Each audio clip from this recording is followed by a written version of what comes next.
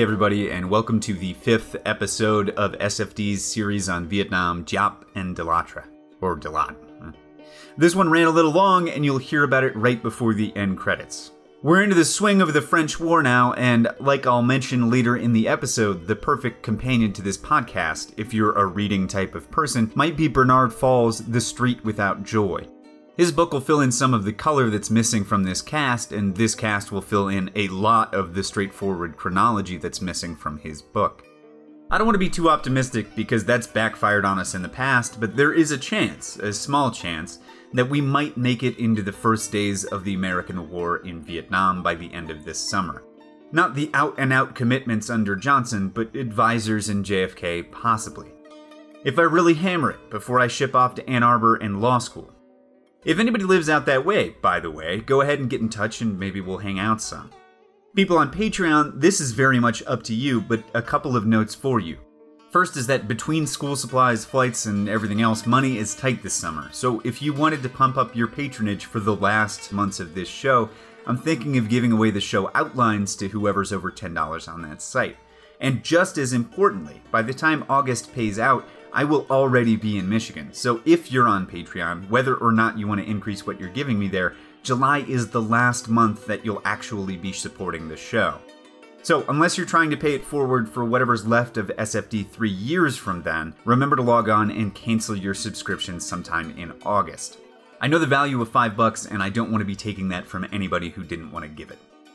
Rate, review, subscribe to the show, tell your friends, come say hi on the internet. Share the posts of the show on Facebook. Do what you can to pump up our listenership right before the end. Firefly some people with it. Alright, we're talking about the French War. I'm Jonathan Coombs, and this is Safe for Democracy. America is today the strongest, the most influential, and most productive nation in the world. ¿Para qué sirve entonces la civilización? ¿Para qué sirve la conciencia del hombre? ¿Para qué sirven las Naciones Unidas? But these differences were all forgotten in one unshakable unity of determination to find a way to end war. We do not want a war. We do not now expect a war. This generation of Americans has already had enough, more than enough, of war and hate and oppression. Across the world, we're hunting down the killers, and we're showing them the definition of American justice.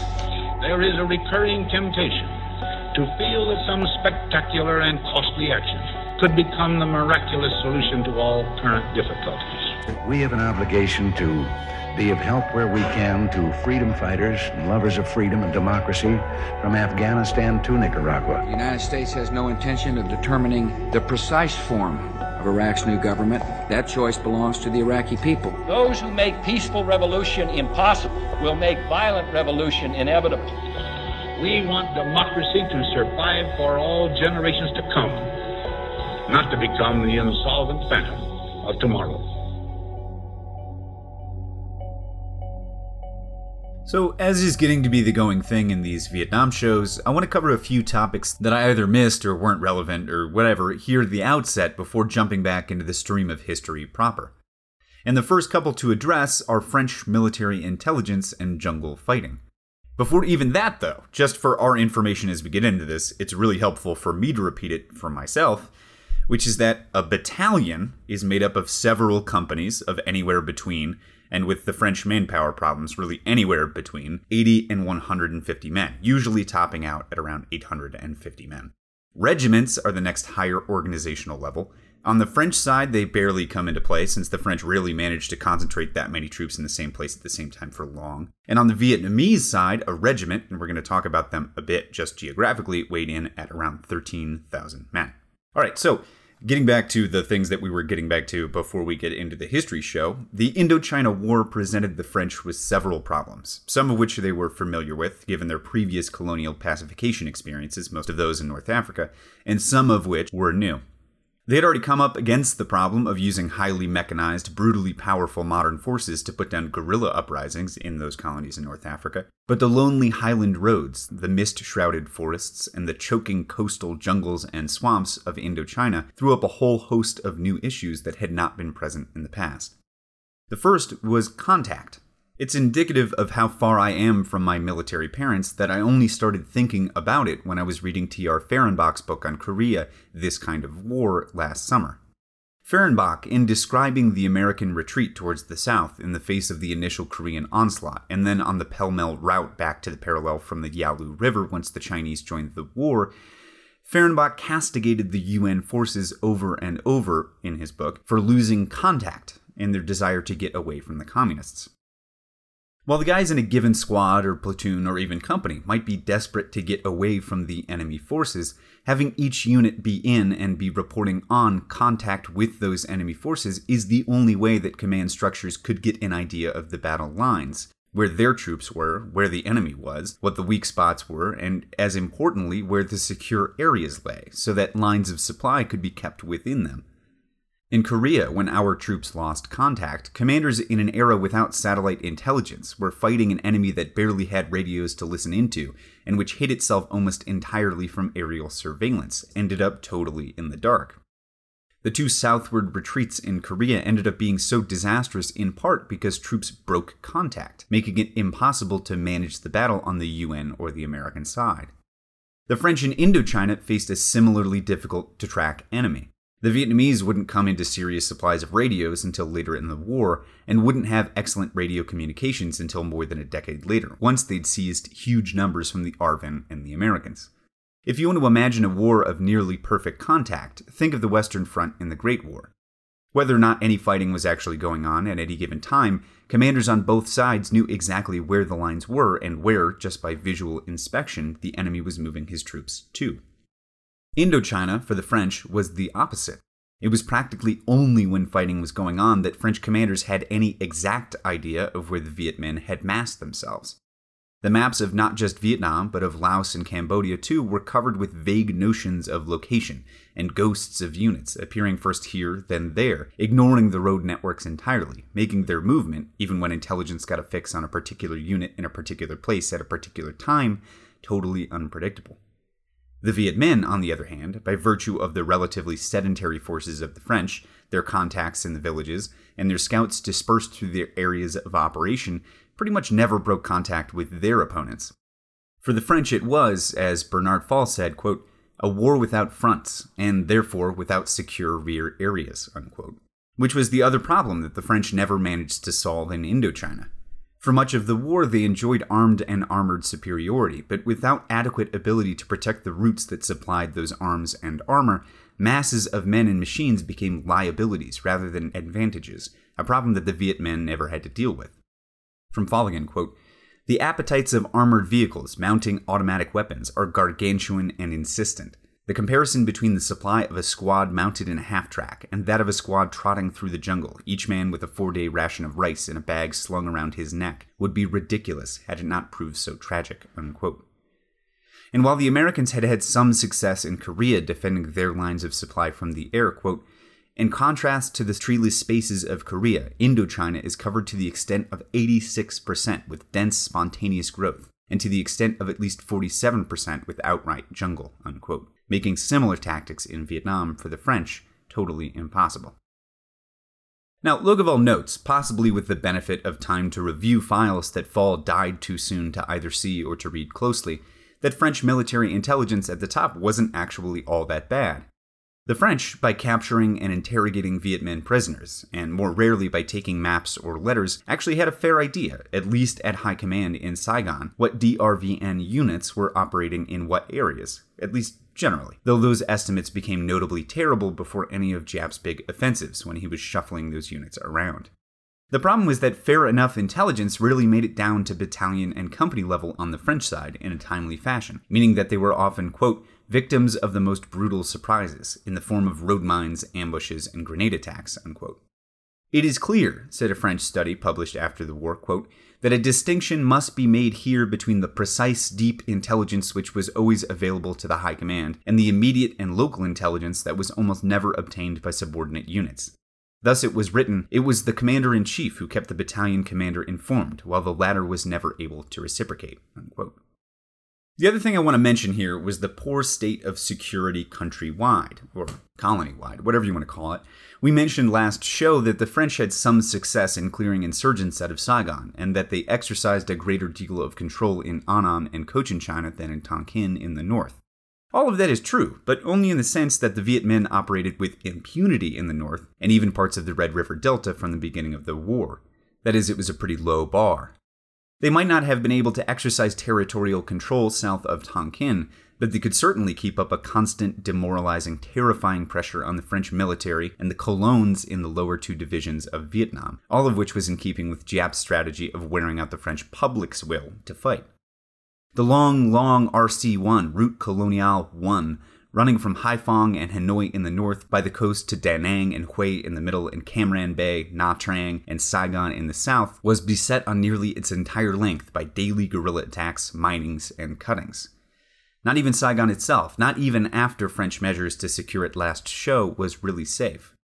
From Logevall, quote, "A Viet Minh attack could come from anywhere. Edmond Guillon of the U.S. Embassy recalled witnessing the assassination of the head of the French Charité in late April 1950. It was in the morning, but I hadn't come from my flat, and I just walked by the square and I saw Bazin, the Charité chief, just about to get in his car, and he was carrying this leather folder. And in front of him was another parked car with some Vietnamese in it. As he started to get into it, this other Vietnamese jumped out of the parked car right in front of him, holding an enormous revolver in both hands, the way they do in American movies now, two-handed, and pumped shots into his belly. I was right across the street from him, a narrow street, and I ducked behind a barber's chair in the open. The assassin got in the car and drove away. The irony of it was that they were expecting some kind of ceremony, and there was a French squad rehearsing for it, and I remember seeing this fellow go right past them, and he was never found. Just prior to his death, Bazin told a French reporter, quote, "Every day the Viet Minh radio says, 'Bazin, you are going to die.' He said he hoped he would get them before they got him," unquote and unquote. Almost done with this section here. Do you remember the sects that I mentioned way back, the Cao Dai and the Hoa Hao? The first a spiritualist syncretic mix of Eastern and Western religion, venerating people as diverse as Christ, the Buddha, and Victor Hugo. The second a kind of radically egalitarian Buddhism. Well, very briefly here, the French began affording them greater autonomy, rather than the previous censure, allowing them to acquire weapons and exercise territorial control in the Mekong Delta. Because even if the French couldn't quite run those areas, neither would the Viet Minh, and the sects weren't actively attacking the French. They ran a similar strategy in the Red River Delta in the north, with the Vietnamese Catholics, whose prelates and bishops also controlled their territories like little caudillos, and who were, even better, pro-French. Finally, and really this is the last thing, and linking up with our interim show, George F. Kennan had already in the late 1940s articulated the fundamental problem with the war that the French were fighting, and the problem which would make it impossible for the Americans to win after them. Quote, "We may defeat an enemy, but life goes on. The demands and aspirations of people, the compulsions that worked on them before they were defeated, begin to operate again after the defeat, unless you can do something to remove them. No victory can really be complete unless you eradicate the people against whom you are fighting, or change basically the whole compulsions under which they live. For that reason, I am suspicious of military force as a means of countering the political offensive we face from the communists today."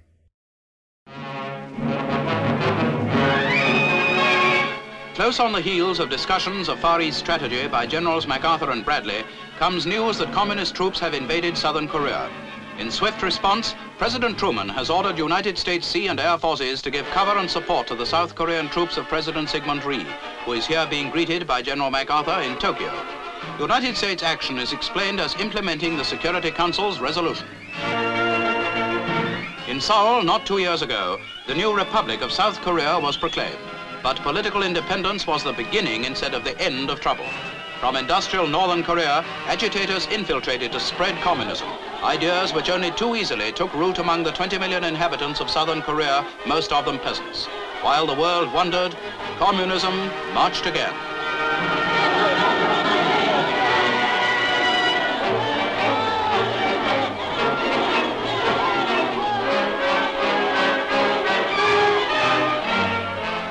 To the Korean legation in London, the news was a stunning blow. Its significance is explained by the minister, Mr. Chi Chan-yun, recently arrived with his wife from Seoul. The terrible danger is that the conflict may flare up in a world conflagration. This is yet another test case. How will the rest of the world react to this unjust aggression? From Washington has come the first answer. With peace in the Pacific her vital interest, America has said stop, and the prayers of the world go with her president.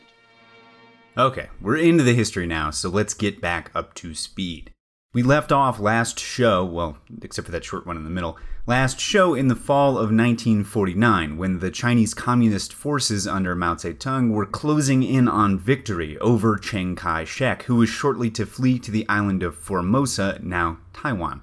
I won't even try to give it all to you, but the French were in the midst of what they called the Valse des Généraux, the Waltz of the Generals, with commanders-in-chief and their subordinates whirling in and out of Indochina. But not just the generals, it was the high commissioners and even more so the ministers sending them from metropolitan France. Half of my timeline entries are changes of government in Paris. What may be relevant to us is that at the moment Mao declared the People's Republic in October 1949, Léon Pignon was High Commissioner and General Marcel Carpentier was Commander-in-Chief, CNC. Mao recognized Ho's Democratic Republic of Vietnam, the DRVN, in early 1950, and Ho left the country for a conference in Beijing and a trip to Moscow, re-establishing his communist contacts after years of being cut off by Chiang's Kuomintang. Ho Chi Minh needed to secure war supplies from the Chinese, and the talks on that front went well, looking towards summer for completion. With Stalin, Ho needed to reassure the titular head of world communism that he was a revolutionary first and a nationalist second, exactly the opposite of what he'd been telling the United States, to keep the possibility of support open and secure that vital international recognition of his regime. He achieved both aims, despite Stalin's perpetual suspicions about Asian communism and its focus on the peasantry. Those were all victories, but the turn to the Chinese and the Soviets, even if Ho felt it necessary for his government's survival in the face of the French, was going to push away many of the non-communist elements present in the Viet Minh. It would likewise probably finally close the door on any possibility of cooperation with the United States and its allies in the region. And it might, even worse, provoke some kind of American intervention. Ho was well aware of those dangers, and as Logevall points out in his book, he was still extending the olive branch to the United States, or at least trying to, telling the American journalist Harold Isaacs that the idea of his government being dominated by either Moscow or Beijing was laughable, and that despite their recognition of his regime, Vietnamese independence would be won by the DRVN and not Chinese or Russian forces. Truman and Acheson, though, spooked by the Chinese victory and their recognition of the DRVN, finally bit the bullet, recognizing the French Bao Dai regime in Saigon by February 1950 and approving $23.5 million in aid explicitly for the war in May, which would be something like $240 million in today's dollars. Even at this stage, Truman and his Secretary of State were wary of being seen to support a colonial war, no matter its anti-communist aspects, and they floated the idea of giving the aid to Bao Dai directly, rather than funneling it through the French High Commissioner. From Logevall, quote, to which the French replied, no, never, not a chance. General Marcel Carpentier, the new French commander in Vietnam, told the New York Times that if military equipment went directly to Bao Dai, quote, I would resign within 24 hours, unquote. The Vietnamese, quote, have no military organization which could effectively utilize the equipment. It would be wasted, as in China, and the United States has had enough of that, unquote and unquote. The French's real play, though, was to say that they would resign the war entirely, which was indicative of the real nature of the war, not a fight against communism, but to retain their colony. If the U.S. started funding Bao Dai directly, well, it would be the U.S.'s colony rather than France's, and that was intolerable. So the cash and the weaponry went to Pignon and Carpentier, but all the same, Saigon began to fill up with the panoply of intervention which would eventually dominate it during the American War. Military attachés, the diplomatic corps, civilian advisors, and economists, American politicians on junkets. The New Republic chalked it up thusly, quote, Southeast Asia is the center of the Cold War. Indochina is the center of Southeast Asia. America is late with the program to save Indochina, but we are on our way, unquote. That's more ominous in retrospect, huh? Something else to hold on to for when I finally finish the American War after law school in 4 years or so is that right around now, in 1950, Dean Rusk became Assistant Secretary of State for Far Eastern Affairs, the desk under whose jurisdiction fell Vietnam. Dean Rusk. Remember that name. Now, despite American promises of aid, which began to arrive later in the year, the war was not going well for the French at this point. Japs spent 1950 before the summer monsoon season launching a series of offensives that made the, quote, whole vast northeastern corner of Tonkin a Viet Minh stronghold, except for an attenuated string of border posts stretching more than 160 miles south from Cao Bang, Via Dong Cay, That Cay, and ill-fated Lang Son, along a single-lane highway known as Colonial Road 4, unquote, says Bernard Fall. The French hadn't quite given up the war for lost yet, politically or militarily, but their war effort was getting to be more and more extended over the country and less focused on aggressive action. They had lost the initiative, responding to Japs' more nimble movements rather than making those of their own. Every month, High Command in Saigon found itself pinning down more men and more ordnance to hold roads and rivers that were bare miles away from, or even within, supposedly secure areas. High Command began erecting watchtowers kilometer by kilometer along all the roads and paddy dikes of Annam and Cochin China, manned by lonely teams of militiamen who were lucky to be ignored by nocturnal squads of Viet Minh. The Quiet American, a novel by Graham Greene about a British journalist and an American spy in Vietnam in the 1950s, has a scene about one of these watchtowers. It's a pretty good book, and they made a pretty good movie about it with Michael Caine, and the clip of the tower is on YouTube, so I'm going to have that linked in the show notes, because I think it gives like a pretty, well, who knows about accurate, but I think for feel, a pretty accurate representation of what it would have been like to be in one of those towers at night. So check that out. Some of the French, however, were already pessimistic about the possibilities of victory. General Georges Revers, which is spelled like reverse, which means in French what it means in English, so it was kind of like an ironic thing. The French Army Chief of Staff headed to Indochina around this time and made a report about it. Longueval says that he drew, quote, sobering conclusions. No military solution favoring France was possible, he argued, not in the long run. All actions must proceed from this basis, and ultimately Paris leaders would need to seek a, quote, peace of the brave, unquote, with Ho Chi Minh's Democratic Republic of Vietnam. This is still within the longer Longueval quote. Bao Dai was a poor leader whose government had minimal support, and France did not have enough manpower in Indochina to impose her will on the population. Since the Viet Minh were bound, sooner or later, to gain significant assistance from the Chinese communists, France could not realistically hope to hold the whole of Tonkin, at least not without the introduction of American ground forces. Instead, she should withdraw from all of Tonkin except a rough quadrilateral around the Red River Delta anchored on Haiphong, Hoa Binh, Viet Tri, Tai Nguyen, and Mong Khai. The fortresses on the Chinese frontier along Route Coloniale 4, already suffering from the relentless attacks on the convoys, would become indefensible if the PLA, the People's Liberation Army, that's the Chinese army, reached the border and decided to aid the Viet Minh. They were, moreover, strategically unimportant and were tying down troops badly needed in the Red River Delta, unquote. Now, despite all this doom and gloom and actually losing the war, there was a paradoxical bright spot for the French, at least for now, which was the outbreak of the Korean War in the summer of 1950. I'll get to a very, very brief summary of that war later in the episode, but for the French, what it meant was more and more concerted American aid. It now seemed to Washington, or it was convenient to seem to Washington at that time, that they were not just rhetorically, but in fact fighting the same battle as the French.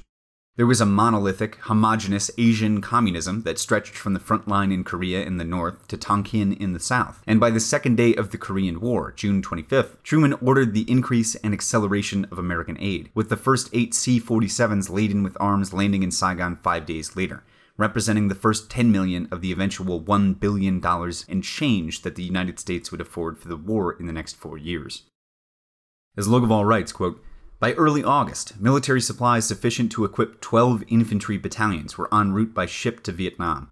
To oversee the delivery of this expanded American assistance and to, quote, evaluate French tactical efficiency in the use of U.S. equipment, unquote, the administration created the Military Assistance Advisory Group, MAG, whose first contingent of officers and enlisted men arrived in Saigon in September, and the Special Mission for Technical and Economic Assistance, STEM, which began its work the same month.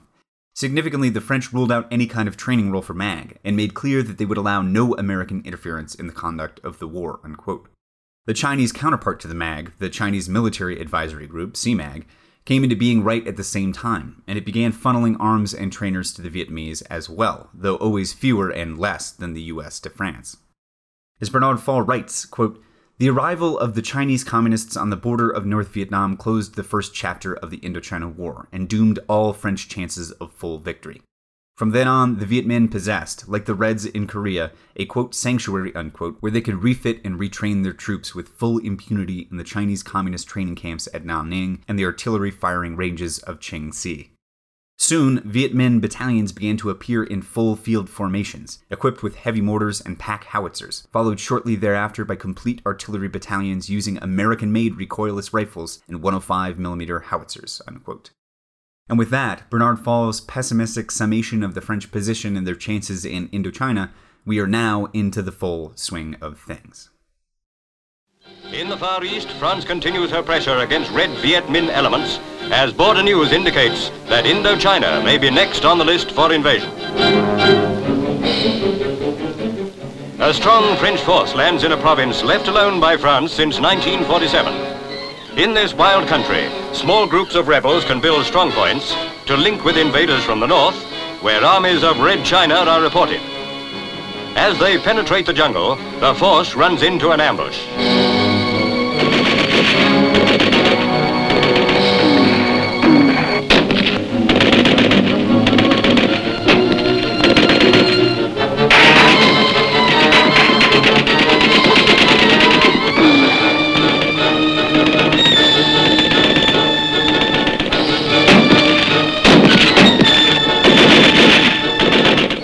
Reds are surrounded and captured one by one in their foxholes.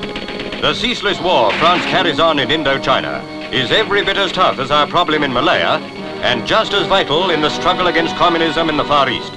They may look a feeble enemy, but we've learned different in Korea. With their capture, one more trouble spot is destroyed. Our problem in Malaya could become doubly tough were France to relax her watch.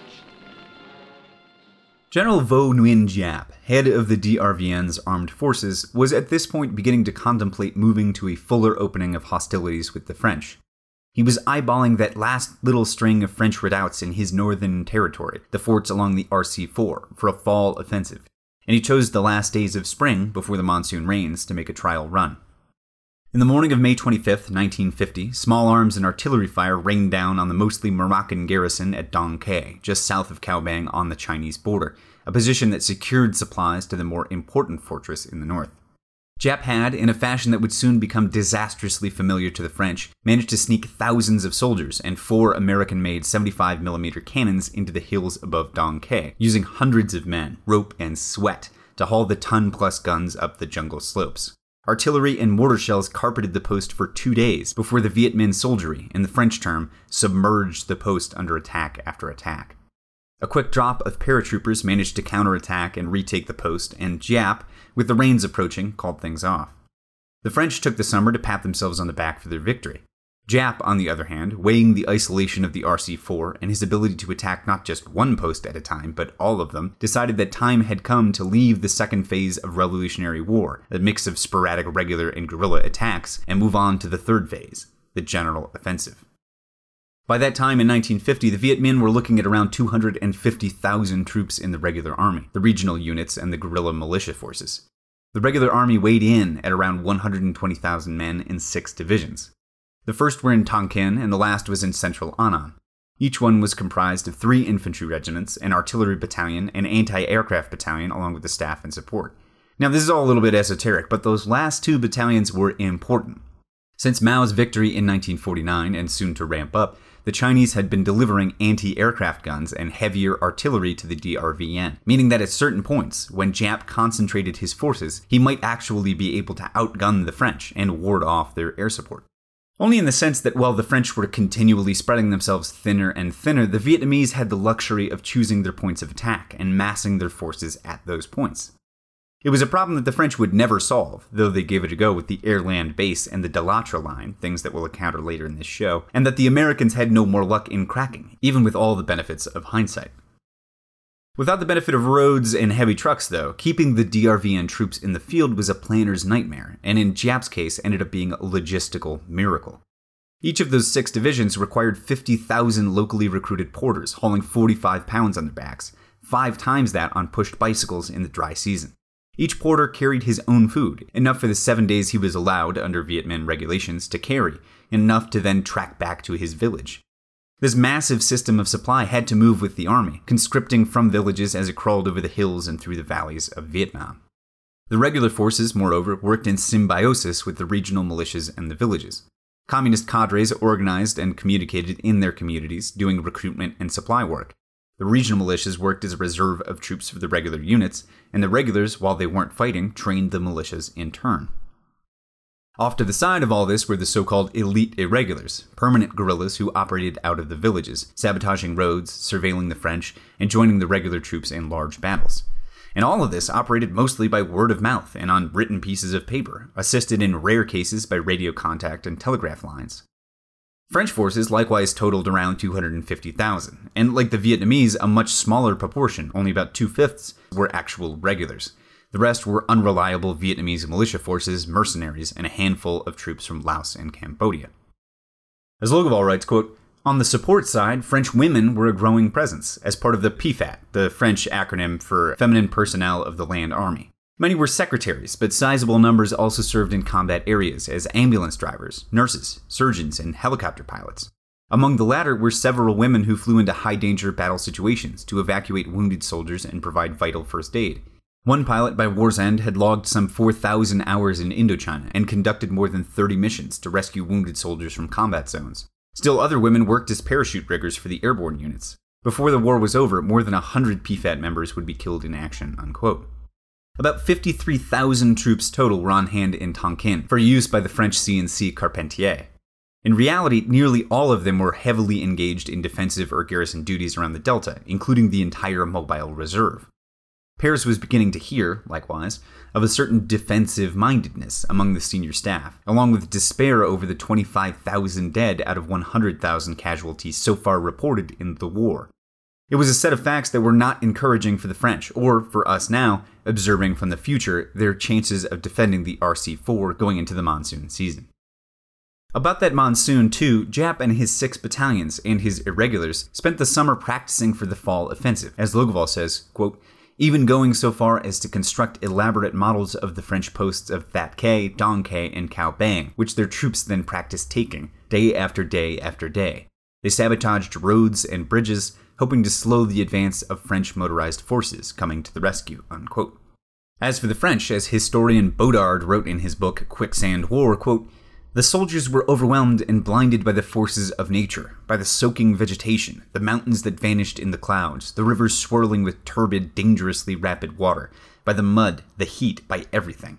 It was a formless green-gray world, devoid of outline, inimical, a world in which every movement, even eating, was an effort," unquote.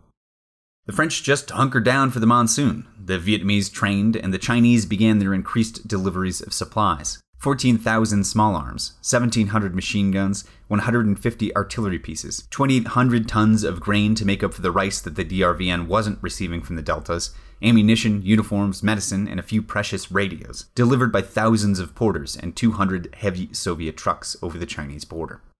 As Logevall says, quote, "if the amounts in these truck beds still did not come close to matching what Washington gave to the French Union, by early 1951, the French would receive some 7,200 tons of military equipment per month on average. It nevertheless had a highly significant impact," unquote. As the fall and the end of the rains approached, things looked ominous, not least because French intelligence had picked up signs of an offensive along the frontier in September. Meanwhile, the government in Paris had decided to reduce French troop numbers for the coming year by 9,000 men. But as Logevall points out, not everything was going against the French. While Giap had run roughshod over the north in the first part of the year, a French pacification effort in the deltas had cut the Viet Minh's rice supplies in half. Quote, "This was a severe problem for the DRV, not merely in nutritional terms, but also because rice was the medium of exchange in the Viet Minh economy. Troops were paid in rice. Services and supplies were purchased with rice. Through the middle months of the year, rice rations for Giap's forces were cut again and again," unquote.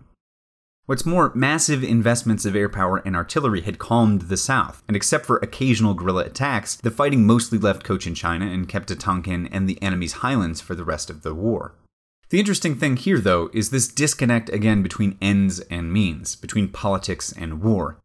If the French were really gunning for a political solution at this point, given that their best commanders were thinking that a real military victory was now impossible, then they ought to have withdrawn to the deltas, totally clamped down on rice supplies, and to have worked for a parley. If they were, by contrast, for example, flailing around without any real plan, they might try to defend a long line of lonely forts at the Chinese frontier. Carpentier was apparently beginning to think along these lines, at least in terms of the indefensibility of the northern forts, because at the end of the summer he ordered his staff to draw up plans for the evacuation of Cao Bang and the capture of Tai Nguyen, part of the Viet Minh's age-old base area north of Hanoi, as a distraction, by the middle of October. This was all too late, though, since Giap had already decided to destroy the line of forts by the end of September. Giap's first blow fell at Dong Quai on the 16th of that month, the same fort that he'd attacked in the spring, with the same tactics, this time protected against any incoming paratroopers or planes by the Kra Chin, the French name for Vietnam's thick mountain fog. The post's defenders collapsed in 2 days, and just 1 officer and 31 men of the 2 companies of foreign legionnaires staggered out of the jungle and into the fort at That Quai a week afterwards. Then suddenly there was no peace. On June the 25th, North Korea attacked across the 38th parallel. As South Korean forces moved up to stem the invasion, the world saw the challenge. Communism was on the march, and before its well-armed blow, the defenders fell back. South Korea was in flames, her people bewildered by the peril that suddenly threatened their simple, hard lives. As the nearest United Nations forces, American troops were rushed from Japan to buy time with their lives, whilst the other nations organized. But before the advancing red might, they too had to fall back, outnumbered, outgunned.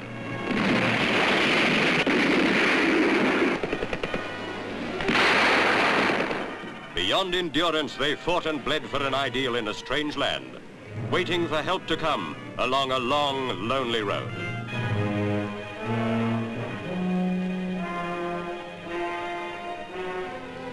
At Lake Success, Russia came back to the Council. As president, for a month, Malik delayed the support Warren Austin asked for America. But for her boycott of UNO, Russia could have vetoed action in the first place. Through Sir Gladwin Jebb, Britain gave full support. But from Russia's action, crisis sprang.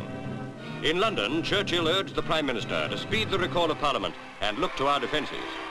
Danger loomed in the west, but we found ships and men to send to Korea from Britain and the China Station.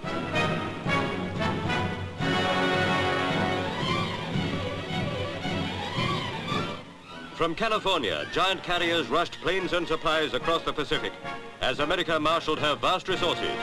And under the flag of the United Nations, their commander, General MacArthur, built line after line, trying to stem the retreat as his forces fell back to the Naktong River, even to the gates of Busan itself, the last line.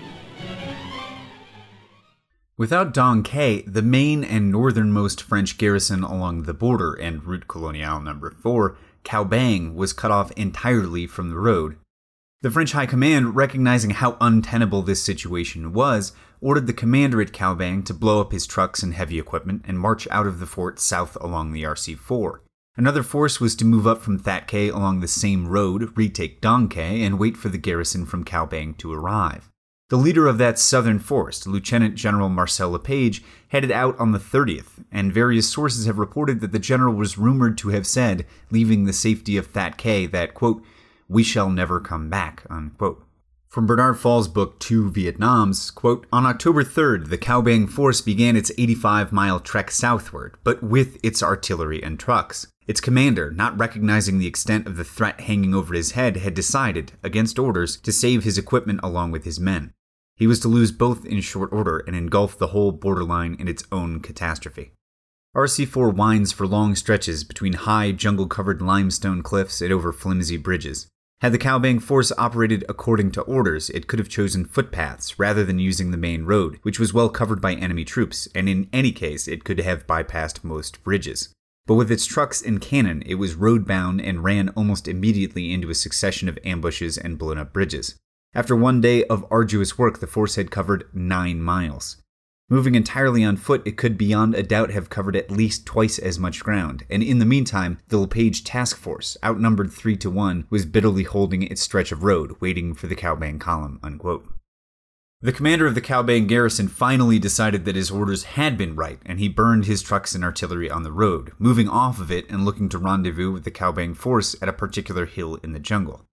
Both columns of exhausted Frenchmen and colonials now began hacking their way through the brush, up and down hillsides, running on nearly a week of constant movement and battle and very little sleep. The Vietnamese, hardly less tired than their French opponents, kept up the pursuit. Quote, "Why do we need to rest now?" unquote, Ho Chi Minh said to his commanders. Quote, "We are tired, but the enemy is 10 times more so. A runner on the point of reaching his finishing line cannot rest," unquote. Giap gave a similar message to the troops by telegraph on the 6th of October. Quote, "I am sure that the enemy is hungrier and colder than you. He has suffered heavier losses, and his morale has been undermined, as he is a defeated invader's army. Therefore, you must put more effort into your work in order to annihilate most of the enemy troops. Rain and foggy weather is all the more favorable to us. Forward," unquote. The two French forces linked up on the 7th of October, having taken massive casualties from days of ambushes and skirmishes, and they were running low on water, food, and ammunition. Even worse, they were now outnumbered more than 8-1, surrounded by the 15 Viet Minh battalions that had, combined, been assigned to waylay both columns. As Fall writes in that same book, quote, "The remnants of the two forces met in the hills around Dong Khe just long enough to die together on October 7th, in spite of last-minute go-for-broke parachute drops of 3 battalions, whose commitment increased the long list of French casualties without in any way changing the outcome of the battle," unquote. Only 600 men made it out of the pocket, evading the Viet Minh and returning to French-held areas. As Fall wrote in his other book on the war, Street Without Joy, quote, "When the smoke cleared, the French had suffered their greatest colonial defeat since Montcalm had died at Quebec. They had lost 6,000 troops, 13 artillery pieces, and 125 mortars, 450 trucks and 3 armored platoons, 940 machine guns, 1,200 submachine guns, and more than 8,000 rifles. Their abandoned stocks alone sufficed for the equipment of the whole additional Viet Minh division," unquote. General Giap got drunk for literally the first time in his entire life to celebrate along with his Chinese CMAG advisors. But neither he nor Ho Chi Minh were unaware of the costs to their own forces that the operation had borne. Though the French would not find out until long afterwards, Viet Minh casualties had been even higher than the French, losing as many as 9,000 men killed before taking the wounded into account. As Logevall writes, quote, "Because of the rough terrain and distances, porters could evacuate only about 6% of the wounded to hospitals within 6 hours. The rest arrived only later, some of them as late as 12 or 18 hours after going down. Even then, their ordeal was far from over, as they typically had to endure excruciating waits to go into surgery. Many never made it to the operating table, nor had the DRV's medical services factored in that they would need to also take care of hundreds of wounded European, African, and North African troops captured in the battle. Many of these soldiers also succumbed, whether from inadequate treatment of their injuries or from illness contracted in the malaria-infested jungles of Cao Bang," unquote.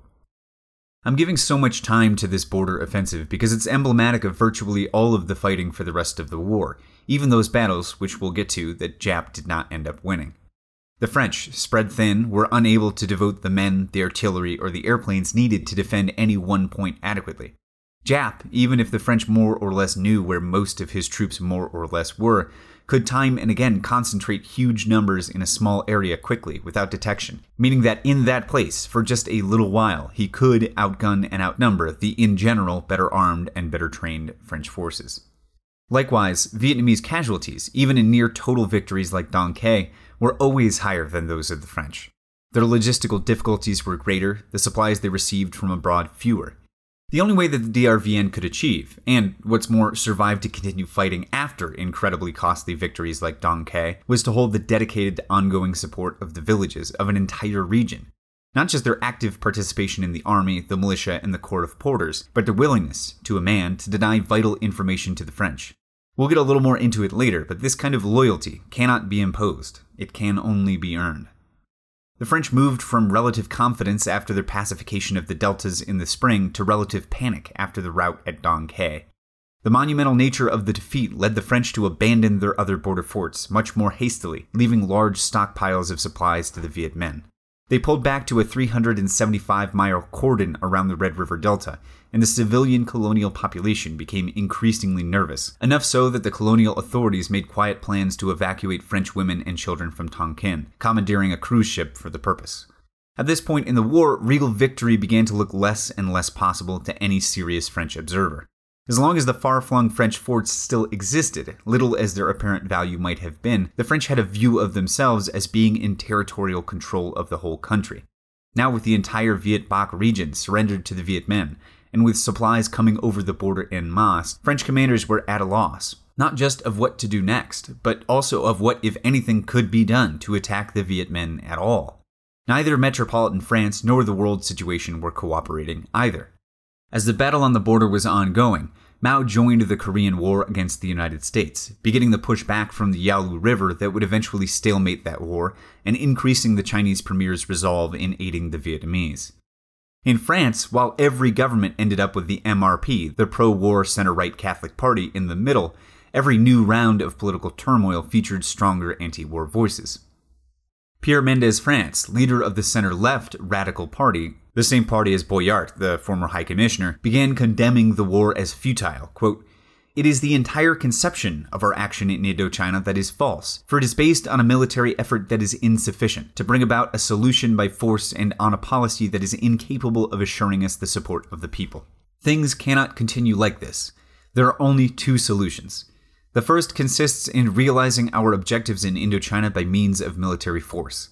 If we choose that, let us at least avoid illusions and pious lies. To achieve decisive military successes rapidly, we need 3 times as many troops in the field and a tripling of appropriations, and we need them very quickly. The military solution is a massive new effort, sufficiently massive and sufficiently rapid to anticipate the already considerable development of the forces opposed to us." Unquote. Mendès France's second solution, of course, was to do what the socialists, the radicals, and the communists had been calling for, though not always and not always strongly enough, all along: negotiate and end the war immediately. These objections that Pierre Mendès France has, they get at something that we'll have to emphasize in this war and the next.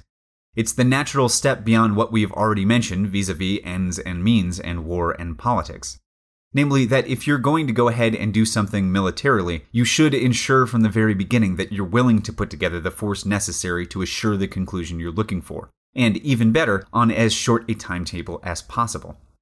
If at any moment you begin to think that you may never have the resources to bring about a conclusive end to the violence on a short timescale, then you've just got to stop and re-strategize. Otherwise, you're killing people for no reason, towards no conceivable end.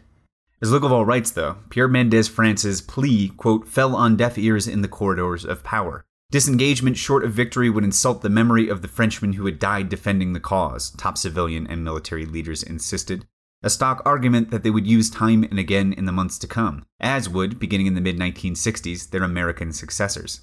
It would simply be necessary to try harder, to perform better, and to do so under new French leadership in Hanoi, unquote. That fall, the French also gave in to a long-standing American request, which was the creation of a Vietnamese national army. The Cao Bang disaster had made it even more clear to the French administration and general staff that the simple need for more bodies that could not come from France and would not come from the colonies, would necessitate the conscription of Vietnamese soldiers not into militias, but a real and regular army. The French opened a military academy designed to turn out 150 Vietnamese officers per year and announced plans to form 4 fully or almost fully Vietnamese divisions by the end of 1951, including both recruits and Viet members of French regular units at the time.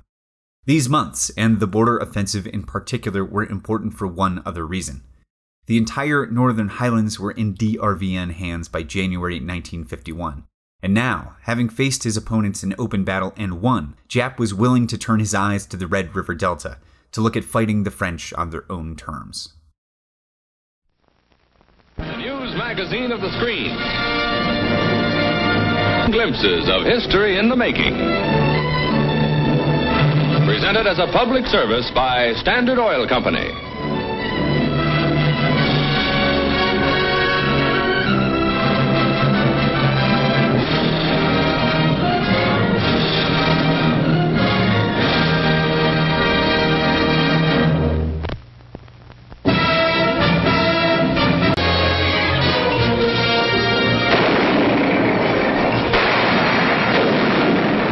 Combat films show French Union forces fighting desperately against an ambush sprung by the communist-led Viet Minh rebels in Indochina.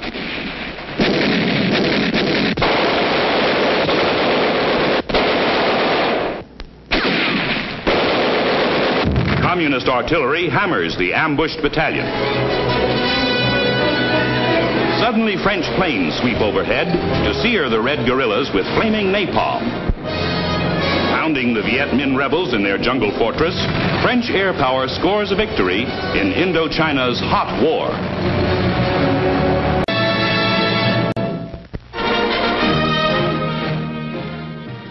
Logevall records a story that I haven't seen anywhere else, and it's that of one young French lieutenant named Bernard Delattre de Tassin, 23 years old in the fall of 1950, with a year under his belt in Indochina.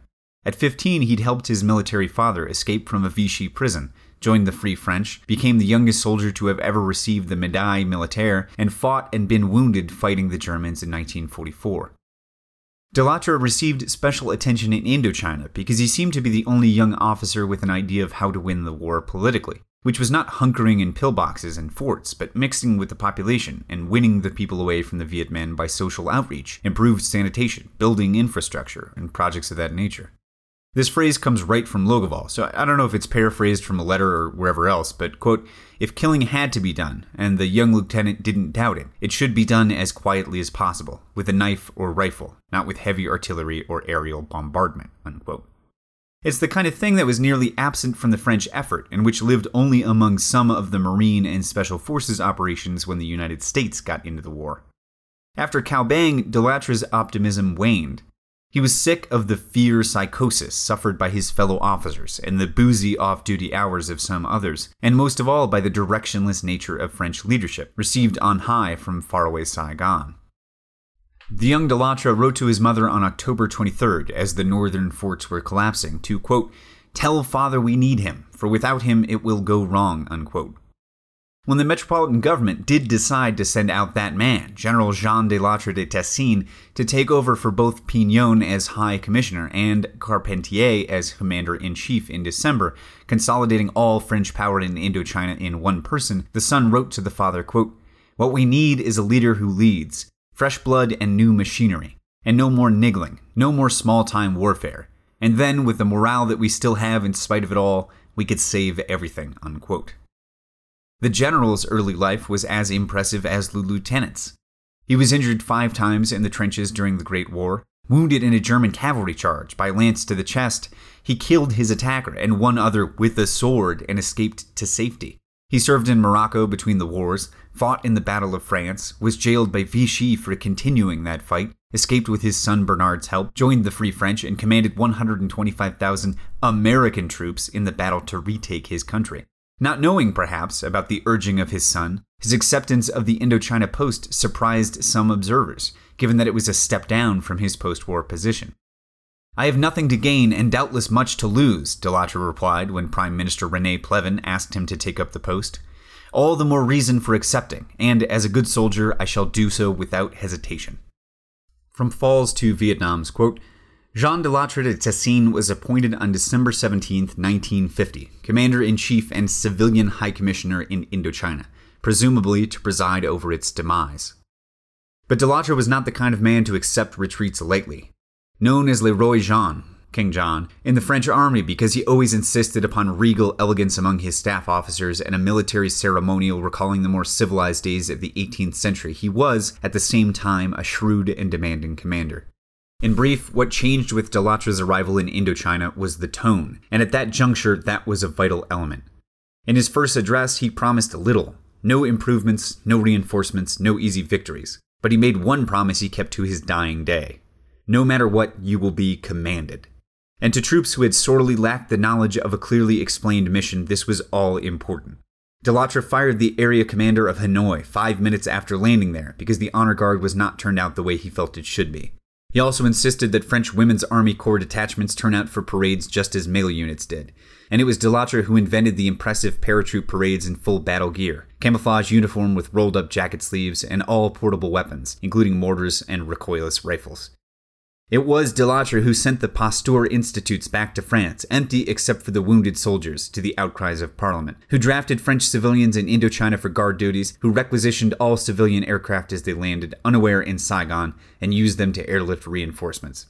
Finally, it was also Delattre who had the guts to meet head-on the problem of how to get the non-communist Vietnamese to fight for their own country. He began to create wholly Vietnamese units commanded by Vietnamese officers, and bluntly told a class of fastidious Vietnamese high school graduates, of the type that were always willing to tell American reporters how they hated the French, provided they could spend the next 4 years at the University of Paris, to act, quote, like men. If you are communists, then go and join the Viet Minh. There are people there who fight well for a bad cause, unquote.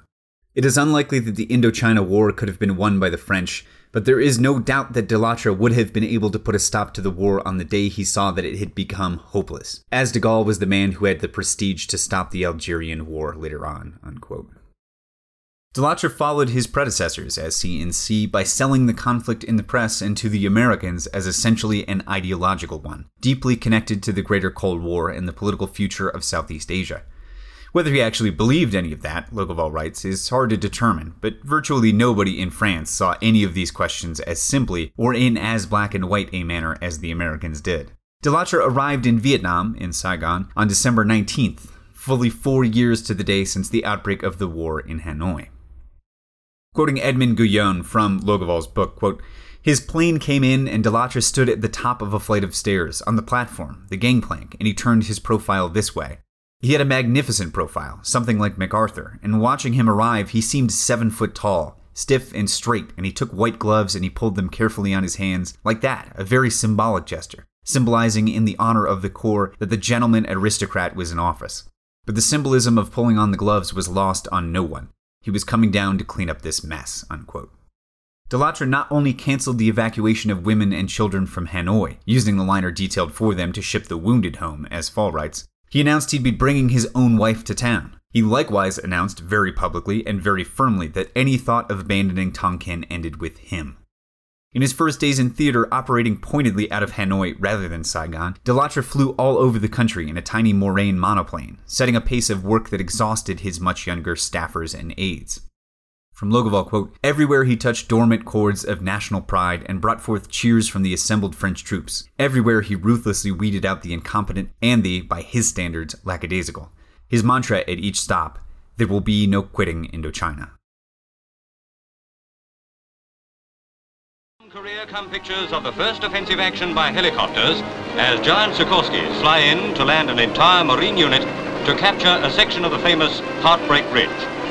With the ridge driven from the summit by heavy barrage, helicopters cut out the long uphill fight to the top by leapfrogging troops behind the enemy.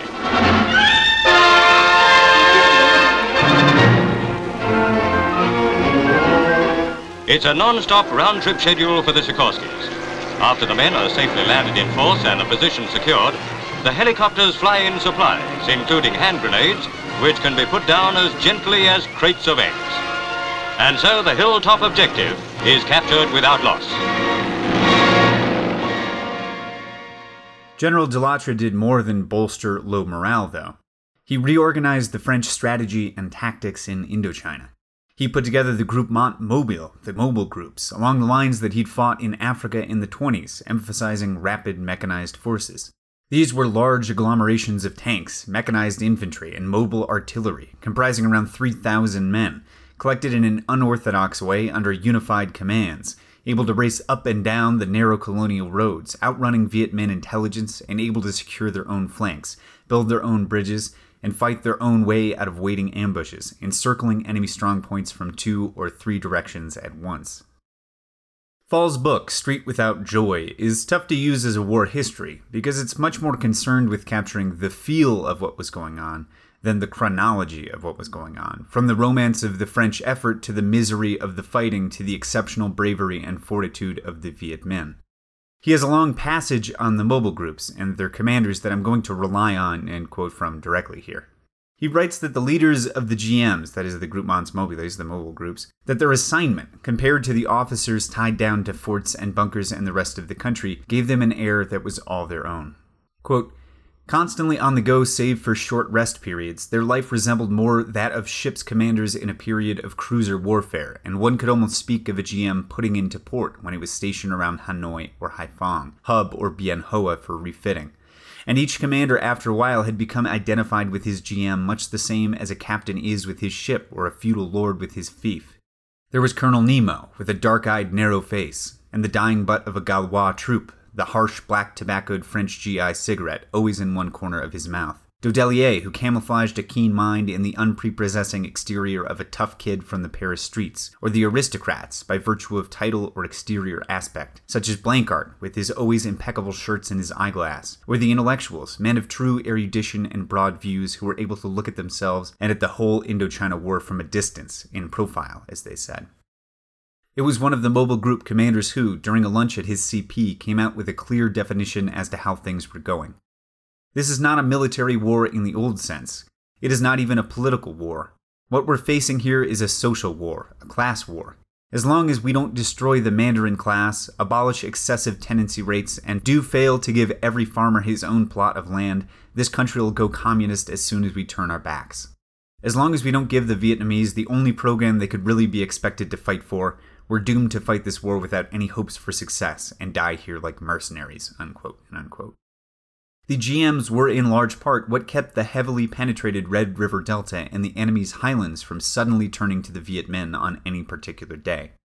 De Latre began to call the group of armored and airborne officers that led them the Marshals of the Empire, recalling the young generals who had held together Napoleon's conquests. The mobile groups were made up of colonials and Frenchmen, foreign legionnaires, and more Vietnamese with every passing month, whole groups being made up of locals by war's end. Quote, the background of the commanders would be as diverse as the troops themselves. Vanuchem, for example, though a regular soldier, was also a university professor of philosophy in France. With his reddish beard, his huge frame, and his dark green beret adorned with the 5-pointed silver star of the Muang, he certainly was an amazing figure of a military leader. But even Vanuchem was hardly more amazing than the Northern Theater commander appointed in 1953, Major General Cogny. A regular army officer, Cogny had fought in the underground against the Germans, had been captured and tortured by the Gestapo, and ended the war as a walking skeleton at the infamous Mauthausen concentration camp. His encounters with the Gestapo had left him with a severe limp. A 6'3" giant, Cogny too had a remarkable academic background, an LLD and a diploma, equivalent to a master's degree from the French Institute of Political Science, Sciences Po. Then there were men such as Bigard, a paratroop major who was to become a lieutenant colonel at Dien Bien Phu. He began World War II as a master sergeant, was taken prisoner by the Germans in 1940, escaped from Germany all the way into French West Africa, parachuted into France into 1944 to help create guerrilla units, and commanded the 6th Colonial Parachute Battalion in Indochina. And there were the others. De Kargaravat, commander of Mobile Group 4, with his horn-rimmed glasses, his droop-brimmed campaign hat and long jaw, looking very much like an English country squire, and de Castries, with the bright red field cap of the Spahis, his eternal silk scarf and his reputation as a great ladies' man. These were the men and the troops who were to carry the burden of the battle until the end of the Indochina War, constantly shunted about in a clanking and roar of hundreds of truck and tank engines, wrapped in clouds of dust during the dry season and covered with mud during the monsoon, hardly ever at rest, doing the repairs and maintenance during brief periods of lull, stretching the endurance of materiel and troops to the breaking point." Unquote. De Latre's other main contribution to French strategy was the creation of the De Latre Line, reminiscent of the Maginot Line, a cordon of watchtowers, bunkers, and reinforced concrete encircling the embattled Red River Delta from north of Haiphong in a wide sweep around Hanoi and down to Ninh Binh in the south. It was, finally, a move to consolidate French control where it mattered, where the rice was, and to invite North Vietnamese attack where the French were strong, rather than waiting for it out in the jungles, far from help. De Latre supervised the construction of the line with as much energy as he'd surveyed the country on his arrival, driving his construction crews to exhaustion and creating more than 1,000 new posts with interlocking trench lines and fields of fire by the end of 1951. With each new bunker a potential base, the mobile groups could rocket around the delta, putting out fires and staunching the flow of rice. With these structures in place, or at least with their construction ongoing, De Latre could begin to think about taking the initiative back from Giap. Before that, though, he had two remaining troubles: finding the men to man the new line of fortifications, with so many troops now siphoned off into the mobile groups and airborne detachments, and finding the supplies to keep them fighting. The solution to the first problem lay in small part in badgering Paris for more African and legionary troops, and in large part by accelerating the growth of the new Vietnamese National Army, and in jaunissement, yellowing, the inclusion of Vietnamese troops in French units. What's interesting here is that the United States briefly tried the same experiment in Korea, drafting Korean National Army troops directly into American fighting units. Given that the Koreans didn't speak English, the GIs didn't speak Korean, and the American military spent no time training those troops, they mostly surrendered and deserted, leaving a bad taste in US mouths and preventing them from ever attempting the same thing once they began to take their turn in Vietnam. The French, by contrast, inducted their Vietnamese recruits by subjecting them to the same training, as enlisted men and officers, as any Frenchman. And given that many of the long-serving French soldiers spoke a Vietnamese patois, and the Vietnamese spoke French nearly to a man, the Johnnissement ended up a massive success, with technically French units including more than 50, 60, or even 70 or 80% Vietnamese by the end of the war. I bring this up only to point out that it's the French, under, finally, good leadership, doing now, when it was too late, what might have led them to winning the war earlier on, or having avoided it entirely before that. I said a long time ago that if there was ever a right way to colonize, when colonization, that is the conquest of other countries, was still by and large seen as morally acceptable, including by the colonized peoples, then the way to do it would have been a speedy integration of the colonized people into a union under absolutely equal terms.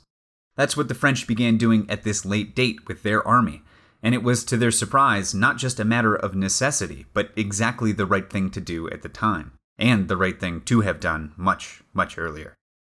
As for his supplies, de Lattre looked to the Americans, and they, with their attachés much impressed by his bearing and the new breath of command on the air, increased and sped up deliveries of supplies still further. They especially upped their deliveries of a weapon whose jungle fighting abilities they'd just learned to appreciate in Korea. From an American pilot quoted in Arundhati Roy's foreword to Chomsky's For Reasons of State, quote, "We sure are pleased with those backroom boys at Dow. The original product wasn't so hot. If the gooks were quick, they could scrape it off. So the boys started adding polystyrene. Now it sticks like shit to a blanket. But then if the gooks jumped underwater, it stopped burning. So they started adding Willy Pete, white phosphorus, so as to make it burn better. It'll even burn underwater now. And just one drop is enough. It'll keep on burning right down to the bone, so they die anyway from phosphorus poisoning," unquote. As Fall writes, though, even all of this, even the napalm, didn't serve to make life on the de Lattre line pleasant or endurable. Inasmuch as it might have been the right move for the French, Giap's troops still enjoyed the loyalties of the villages, the cover of darkness and the jungle, and above all, the choice of when and where to attack, while the soldiers in the bunkers watched and waited. In his book, Fall lays out some of the types of bunkers, their yearly improvements, and describes the well-appointed complexes, known as luxury motels, with their names painted on their roofs, that the French let their American backers and journalists tour. I don't know any way to bring this all across except by letting Fall tell it. I've tried to paraphrase or condense, and it just doesn't do him or them justice. So, again, quote, "But on the other end of the social scale was the anonymous 9 men and a sergeant bunker of the de Lattre line, with no name on its roof, with no identity whatever, except a whitewash scrawled PK followed by a number. PK for kilometer post, followed by the number that lay between it and some point of reference. And if the post only possessed a poor little gun without any pull or any relations higher up at headquarters, as someone aptly put it, then it was perhaps only entitled to 30 shells a month, or less, and could not clamor for air support and artillery barrages. When the Viet Minh came at night and blew up its barbed wire with Bangalores, and his death volunteers threw themselves with TNT satchel charges against the bunker's ports, the little bunker had to wait for its turn for help if the Viets attacked at the same time as one of those luxury motels in the area. And if it was too late, then, to help the little fellow, it did not even rate a footnote in GHQ's morning report. Perhaps the sector's operations officer would say, over the morning coffee, to one of his colleagues, "Did you hear about what happened to PK-141? For even in death it did not become the little bunker at Tho Lam or Bin Dong, commanded by Sergeant DuPont. It got clobbered last night. The Morane flew over it this morning and nothing stirred. Also it looked a bit charred around the ports," the pilot said. "Well, we'll send the tank platoon up to see what's what, clean up the mess, and get the bodies back. Damn, this is the 3rd bunker this month. There goes another 57, 2 machine guns, the grenades, and the radio set. Hanoi is going to bitch like hell." And that was all the requiem that PK-141 ever got. Yet life in the 30 by 30 pillboxes was sheer hell even without combat. It meant sitting in a hot, airless, dank cube of concrete embedded in the stench of its own human excrements. It meant eating, day in, day out, monotonous FOM rations, hastily cooked over a gasoline stove. It meant staying awake at night listening to the clanking of the empty ration cans hung on the barbed wire as warning bells. They often rang under the push of a rat or of the night wind, but on the 100th or 120th time, after months of calm, they would ring for the Viet Minh death volunteer, pushing a TNT charge atop a long bamboo pole under the wire and against the wall of the pillbox. If done well, the noise alone could burst the eardrums of the men inside. Or the blast would disable one of the heavy machine guns before the battle even began, or a lucky bazooka round would enter one of the ports and the bunker's crew would die instantly in the searing blast of its own exploding ammunition boxes. But sometimes the bunker was lucky. It would hear the enemy in time, would repel the first assault, and would settle down to the grim infighting, the deadly game of patience called defense of a bunker. The game had its own precise rules, one of the most important being its duration. It lasted generally 7 hours, depending on the moon or the season. Since the Viet Minh would attack the pillbox only during moonless nights or after the moon had set, certain parts of the month, and the longer winter nights in particular, would be particularly favorable for the job. The bunker's crew would fight in absolute pitch-black darkness, since light inside the bunker would outline its portholes to the Viets or impair the men's night vision. Flare shells from the artillery or the flash of their own weapons would provide for some visibility outside. After a few minutes' intensive fighting, the cordite smoke of the fort's own firing weapons would make the air inside the concrete cube almost unbreathable. Eyes would begin to smart, and throats, already constricted by exertion and fear, would choke from want of clean air. And so it would go on, for hours. Then, all of a sudden, there would be silence and the gunners would distinguish a few shadows disappearing in the milky gray dawn. The Viets were breaking off the fight. This had not yet been the final hour for PK-141 or 6-3 or another of the hundreds along the line. And later in the morning, combat engineers would arrive with an armored car or two, inspect the damage, noting how the box had stood up. Perhaps next year's pillbox model would have an improved aeration system or a narrower firing slit, and the trucks would replenish the ammunition and take with them Sergeant DuPont's report for the sector commandant. Unquote. It's a bleak sentiment, and fall means it to be. Because for all that it seems to me to have been the right move, and even better, bolstered by Delatre's leadership and the speed of the mobile groups that could come to their support, it could only work, the Delatre line could only work, as a means to our particular end, forcing Jap to the table before Chinese supplies and rice made the delta itself irrelevant. As an end in itself, rather than a means to some other end, the Delatre line would get them nowhere at all. Persia suddenly became a center of vital interest. At Abadan, we had built the world's largest oil refinery, employing more than 60,000 persons. While new terms for Persia were under discussion, a nationalization law amounting to virtual confiscation was put into action by Premier Mossadegh. Soon, riots broke out.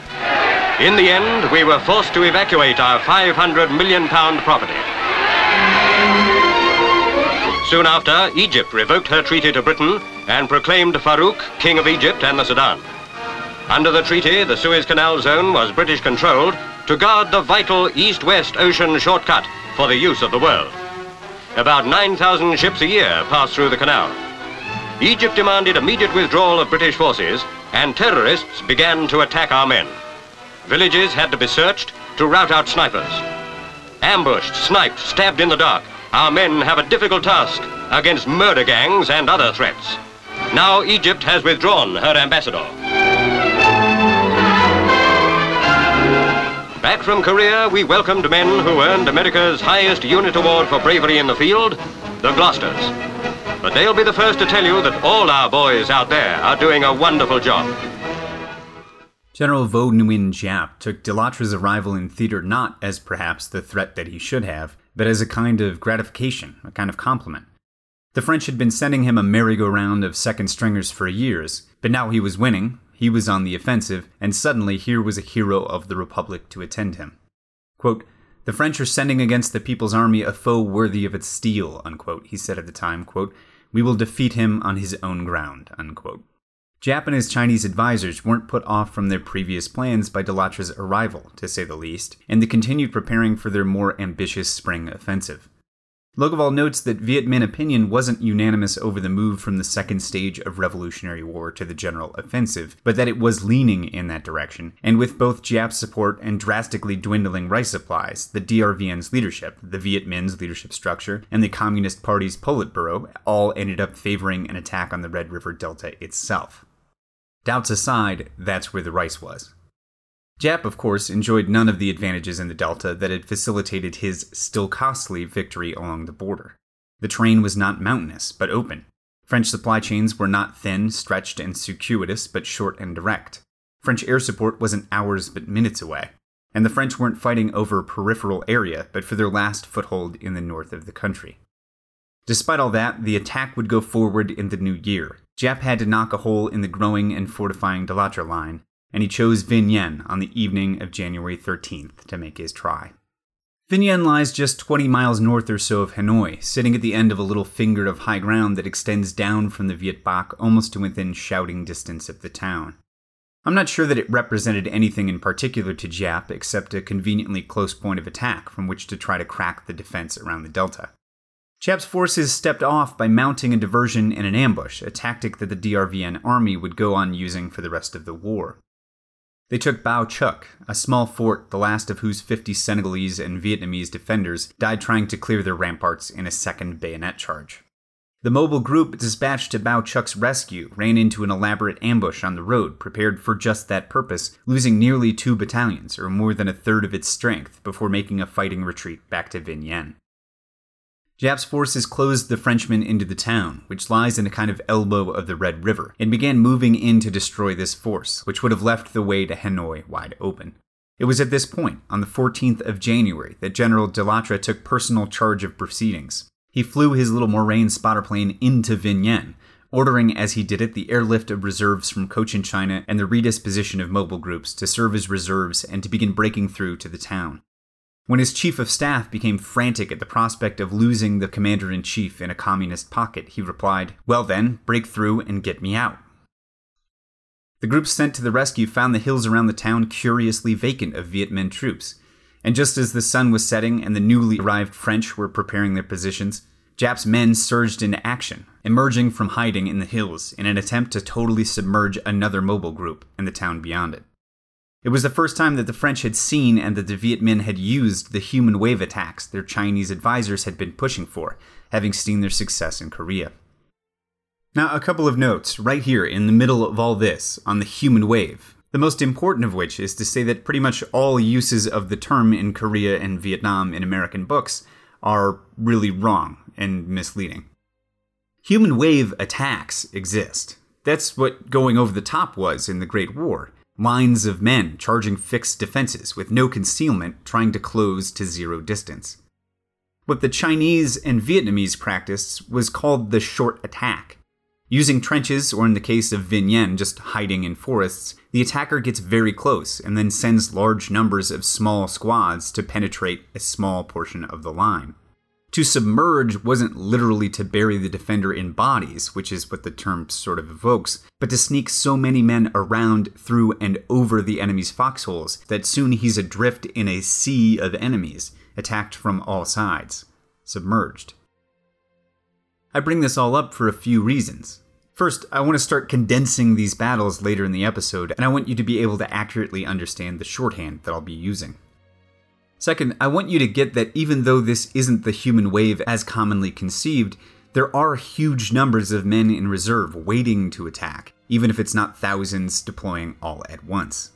And third, I want us to think about what this kind of thing would take. I don't have the sources to put the names and faces to the Viet Minh combatants like I do the French with Bernard Fall's books. And no matter how romantic and heroic their soldiers' sacrifices were, often and especially their colonial and local troops, the Viet Minh's were all the more, given theirs was the just cause and their losses always the greater.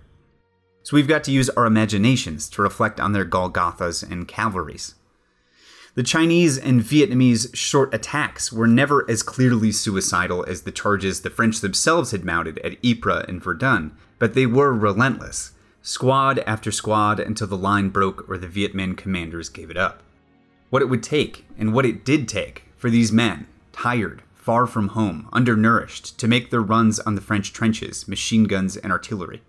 It wasn't quite fanaticism, a term that in our wars with the Third World we always apply pejoratively, but it was dedicated, heroic, brave, all the more so because I believe that it was informed.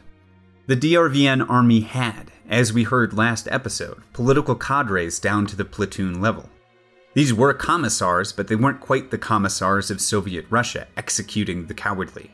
Their role was political education, to make sure that every private soldier knew why he was fighting where and what role he played in the effort. When that role became or approached suicidal sacrifice, again, we tend to get squeamish looking back at it.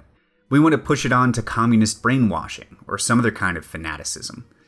But it's distinct. Read memoirs of our own fighting men from the Second World War, and you'll find that until the last months of that war, most never expected to make it home. They knew that they would probably die over there, or they thought that they would. And in that kind of headspace, great sacrifice became much easier to understand.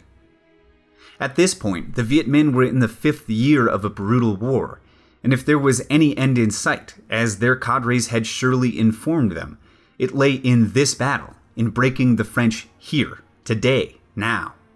The Viet Minh soldier was also, unlike our boys in Normandy, raised in a collectivist rather than an individualist culture, very much aware of how small a part he played in the grand struggle. There's a story that will come up later when we talk about Dien Bien Phu. The Viet Minh, like at Don Quai, were laboriously hauling huge artillery pieces onto the hills above the valley. Hundreds of men were hauling ropes, pushing, grinding thousands of pounds of steel uphill in the jungle. And as one of these 105s had nearly reached the summit of the hill, a rope snapped, and a Viet Minh soldier, rather than allow it to roll back down again, threw himself into the workings of wheel and axle to halt its progress. It would have been an unthinkable act for a Western soldier, but in the real context of the war, probably a greater individual contribution to the effort than just making up a fifth of the squad in another short attack. The Viet Minh there in front of Vinh Yen were not fanatics, not brainwashed, not even, by and large, communist, but they were determined, if they had to pile up the bodies. And so the Viet Minh attacked the hill line and poured on not in waves but in narrow torrents, threatening immediately to overwhelm the French defenders. Delattre understood that this was it, and called in every single plane at his disposal, from fighter bombers to mail transports, to participate in what became the largest bombardment of the French war. From Bernard Fall, quote, "Waves of fighter bombers threw up a curtain of roaring napalm between the attacking communists and the exhausted French defenders, literally roasting thousands of the enemy, but to little avail," unquote. The French fell backwards towards Vinh Yen, and the Vietnamese, now in control of nearly all the hills around the town, pushed in. Delattre rushed his last available mobile group to the scene, struggling to make contact with the last French hilltop. As Fall writes, quote, "One of its battalions again got badly mauled by a wave attack of Division 312, but once more the napalm of the fighter bombers did its deadly job, and by the noon of January 17th, Giap's troops began to disappear in the woods of the Tam Dao," unquote. Again from Fall, a Vietnamese officer described this final attack, quote, "The French troops react in terrible fashion. We're waiting here all morning. Here and there one can see the battle develop, but my company, unfortunately, has nothing to do. Yes, we would certainly like to participate in the battle, which will decide the fate of Hanoi. It is already mid-January, and Tet will be here in a few weeks, in a month and a half.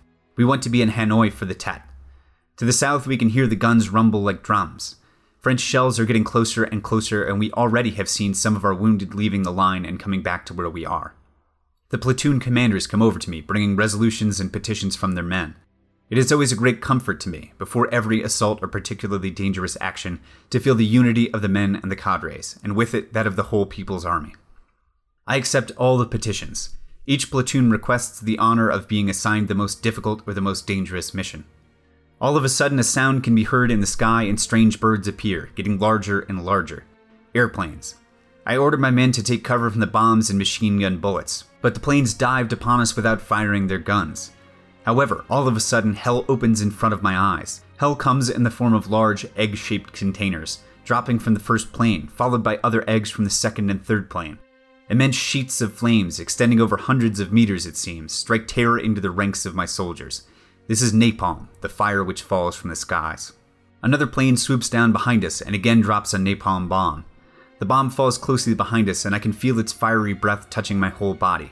The men are now fleeing in all directions, and I cannot hold them back. There is no way of holding out under this torrent of fire which flows in all directions and burns everything on its passage. On all sides, flames surround us now. In addition, French artillery and mortars now have our range and transform into a fiery tomb what had been, 10 minutes ago, a quiet part of the forest. We flee through the bamboo hedges towards the west, and I cry, "Assemble in the woods behind the hill!" But who listens to me, and who can hear me? Unquote. A firestorm 500 yards wide separated the French from the Viet Minh, whose officers ordered them off the field. Last from Fall, quote, The French looked around themselves with disbelief. The enemy had been defeated and the French remained masters of the battlefield, unquote. Jap's forces left 6,000 men dead on the field and another 500 in French hands. A disastrous end to an effort that had required the assembly of tens of thousands of troops and 2 million man-days from its borders. General Giap would try twice more to break through into the Delta in the spring, attempts that Longueval characterizes as part of a need to prove that he had been correct in moving to the third stage of the Revolutionary War. But I think that assessment is unfair to Giap, both in a military and a moral sense. General Vo Nguyen Giap, whatever his communism, was no more eager to throw away the lives of his young men than any French or American commander. In committing to battles like Vinh Yen, what he understood was that his lone advantage over the French was in manpower, and if the war was right enough, was just enough to be fought, then it was just enough to be won. As to why he tried twice more, well, with the benefit of hindsight, it seems mad. But the Battle of Vinh Yen was a close-run thing, saved only at the last minute by the greatest use of French air power in history to that point. If it took 2 more, or even 3 more, or even 10 more battles like Vinh Yen to win the war then in 1951, that would almost certainly save even greater losses if it went on until 1952 or 53, or as it did in fact, until mid-1954. In any case, Giap did continue in March, north of Haiphong at Mao Khe.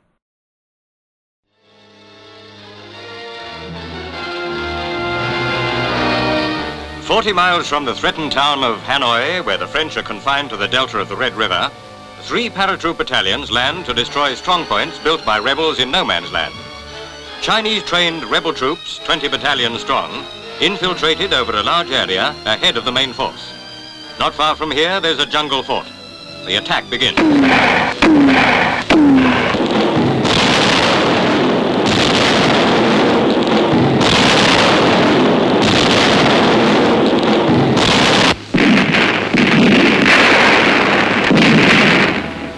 It may seem a lot of power to clean up a bunch of rebels, but this is a real strong point.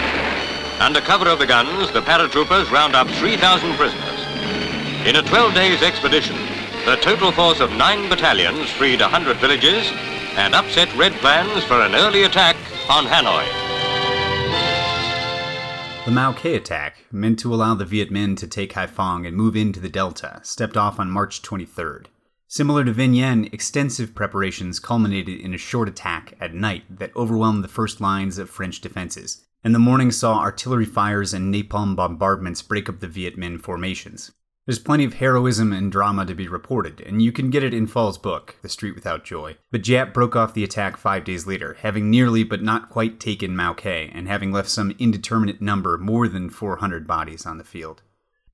Giap went all the way around the Delta to try his third attack, this time moving up from the south at Ninh Binh and Nam Dinh across the Day River and into the French pocket within the De Lattre line. The location served, I think, to keep the French off balance, and if the operation ended up succeeding only in part, that is, if Giap only managed to take part of the Delta or only managed to take part of it temporarily, then the Viet Minh troops would at least be able to devastate the Catholic bishoprics that had been preventing the infiltration of communist DRVN cadres in the south of the Delta. Giap's troops took another cue from the Chinese tactics on the Korean peninsula, infiltrating 2 entire regiments behind the French troops and fortifications on the Day River, isolating them from their lines of supply before the battle even began. The Day River battle ended up being by far the largest of Giap's 3 attempts to crack the De Lattre line, and over the course of almost 3 weeks, it was also the closest he ever came to blowing a hole in that line, with the French rushing every spare mobile group, airborne battalion, and armored company to the defense, likewise deploying light riverborne assault groups called the Dinosaur, whose creation, Fall says, quote, may well have been one of the few worthwhile contributions of the Indochina War to military knowledge. This concentration of mobile riverborne firepower permitted fairly effective attacks on the enemy supply lines which, of necessity, had to cross the Day River, unquote.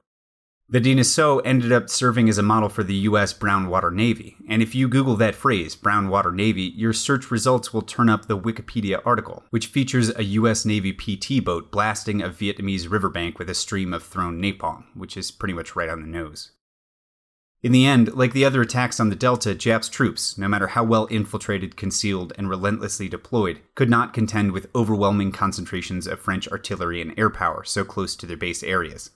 On June 18, 1951, just before the monsoon rains set in, Jap's campaign for the Delta ended, its last battle having left 9,000 Viet Minh troops dead on the field and another 1,000 in French custody. There was, however, one other aspect of the fight at the Dai River that is relevant to us. From Fall, quote, "During that chaotic first night of the battle, a battalion of hastily gathered Vietnamese reinforcements from nearby Nam Dinh was thrown into the battle.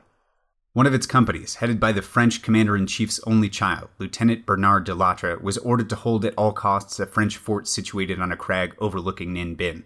In spite of intense mortar shelling, de Lattre's company held on, but when dawn came, young de Lattre and 2 of his senior NCOs lay dead on the crag. Before the Indochina War was over, 20 more sons of French marshals and generals were to die in it, as officers. Another 22 died in Algeria later on," unquote. In the aftermath of the Delta Campaign, Giap remained C&C of Vietnamese People's Army, and Ho remained his backer. Fall thinks that may only have been the result of the whole Communist Party leadership having voted to move to the third phase of Revolutionary War, the general offensive, and that otherwise Giap would have been on the chopping block. Fall was, despite his respect for Giap, Ho, and the Viet Minh in general, pretty anti-communist, and I think that his might be an ungenerous reading of events. It seems to me, again, that whatever its later failures in the implementation of policy, the Vietnamese Communist Party was something wholly apart, something wholly less paranoiac, suspicious, and murderous than its cousins in Moscow and Beijing. I think that it's true that Giap kept his job because the whole party leadership voted to move to the offensive, but not in the sense of the false unanimity that existed in those other capitals, and which you can get a funny look at in The Death of Stalin, which I just saw on the plane coming back to Mexico. Fly Delta and Turkish Airlines, I guess. Rather, I think the party leadership voted for the offensive because they were actually convinced that it was time, and when it didn't work out, there was no need to scapegoat Giap because, well, they really had thought it was time. He gave as good a go of it as could have been given, and it didn't work out. One of Giap's orders of the day, issued just after the battle, read, quote, "Our troops, who have shown their superiority as guerrillas, should, from now on, not seek massive battle. The general counteroffensive is called off. Regional elements will enter by small groups into towns and reinforce the urban networks. The prize of revolutionary warfare remains the population," unquote. They were back to the second phase, presented in Fall's 2 Vietnams as, quote, "refusing to accept battle except on its own terms, and pursuing peripheral military objectives remote from French centers of power, while undermining the non-communist Vietnamese authorities and waiting for the break in French home front morale that French communist sources were doing their best to produce," unquote. The successful defense against Giap's attacks on the Delta did plenty to cheer the French colons in Indochina, and to prop up some of the support for the war at home, but de Lattre himself was far from happy. He returned to Hanoi from Bernard's funeral in France, with what everyone reports as an even more ferocious energy than in the spring, pushing more manpower at the construction of the de Lattre line, setting up nettoyage sweeps to clear the Delta of infiltrators, their huge numbers so blatantly exposed for the French in the Battle of the Dai River, and ran his aides ragged. De Lattre's temper, always short, had been little improved by the loss of his son and what was now an ongoing battle with indigestion and dyspepsia.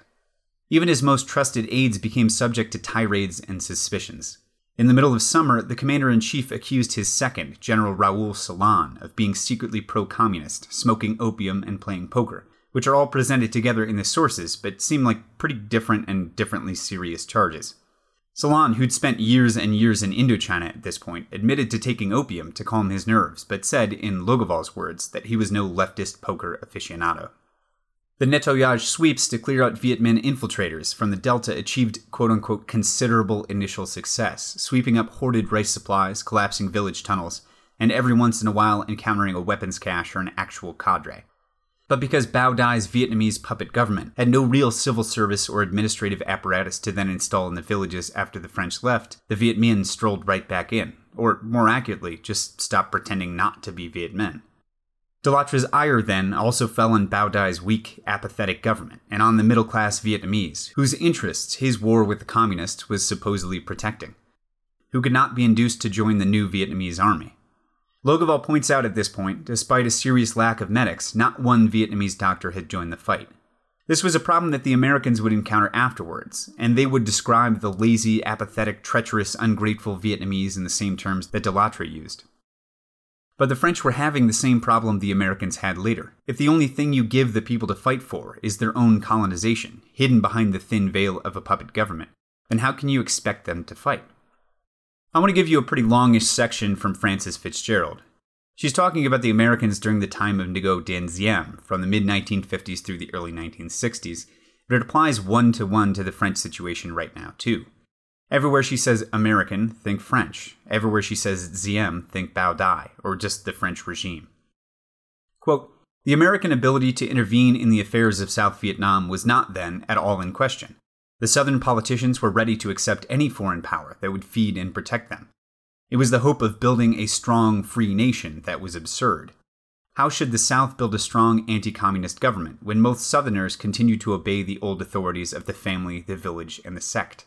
Communist, anti-communist. The next war would begin in a language that few of them understood." A sociologist sent by the United States to Vietnam, Dr. Fischel, and his colleagues contended that the Diem regime was not the worst government in Asia, and possibly it was not. But the Vietnamese did not make such comparisons, nor did they look upon the corruption and the violence of the officials as natural or inevitable, an acceptable reversion to the traditions of the past. The behavior of the officials in fact excited more attention among Vietnamese than it did among Americans. With all the analyses of the American social scientists, it was a North Vietnamese author who compiled the best catalog of the official failings. Quote within the quote now. "Breaches of the law. Because of personal enmity and rancor, you arrest honest people and confiscate their property, causing them distress. Sectarianism and connivance. You group your friends and relatives around you and you give them positions for which they have no ability. Those who are competent and satisfactory but do not please you are discarded. Division. You oppose one section of the people against another. Arrogance. Abusing your position. You become unruly and do things in your own way. Conceit. Thinking that an official is someone, you look upon the people with contempt. Localism. You heed only the interests of your own locality without taking into account the interests of the whole country. Militarism and bureaucracy. You behave like a small king when in charge of a region. You belittle your superiors and abuse your authority and weigh heavily upon your subalterns. You frighten people by a haughty bearing. Formalism. Questions are not considered for their practical results or urgency, but only for showing off. Paperwork. Love of red tape." Returning to Fitzgerald now.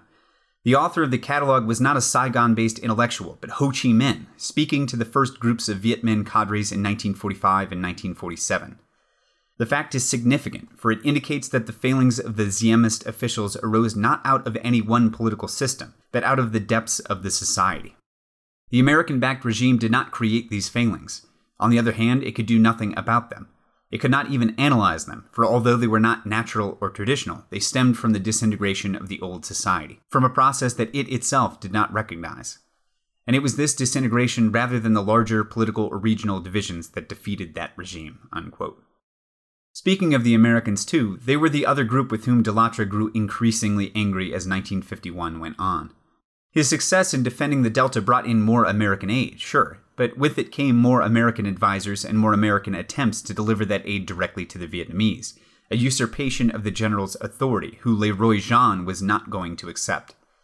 Likewise, Delattre saw the Americans as contributing to the problem of Vietnamese apathy, with their press and even some members of their government publicly questioning French resolve to grant full Vietnamese independence, and that resolve was, obviously, questionable. The U.S. Information Service, USIS, about which we heard in the Guatemala episodes, and part of the panoply of intervention, also began to insinuate itself into Vietnamese life, teaching English classes and translating U.S. history books into Vietnamese. Delattre liked that about as much as the other stuff.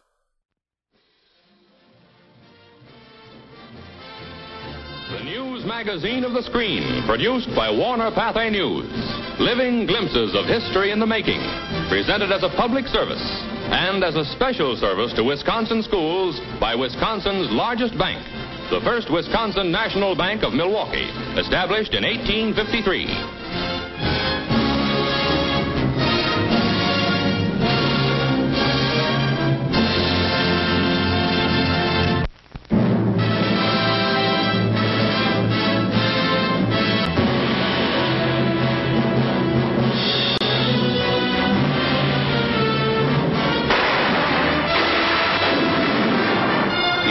China, the Reds take a hammering. General Delannoy's French theater commander sees his flyers blast the enemy with napalm bombs. With French and loyal Vietnam forces disorganized after the death of the dynamic General Delattre, the Reds made substantial penetrations into Allied territory. But now counterattacks have pushed the enemy back and have taken nearly 5,000 new communist prisoners in this 6-year-old, $3 million a day war. As in all war, the most pathetic victims are the civilians, like this old man who greets us politely, then passes on.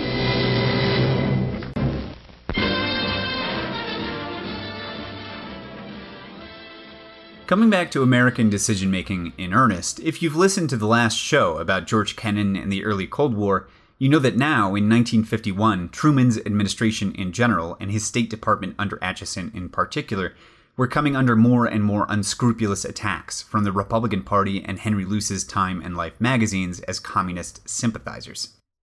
Those attacks, combined with the fall of China, the Korean War, and Moscow and Beijing's recognition of Ho's DRVN, was making the otherwise nuanced Acheson much more prone to accept French framing of their war not as a colonial effort, but as part of a worldwide anti-communist crusade.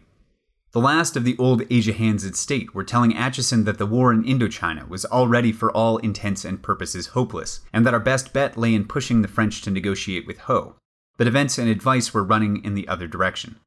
Pro-French conservatives at state teamed up with the U.S.'s ambassador to France, telling Acheson that any failure in our resolve to support the war might destroy the tentative centrist balance of French domestic politics.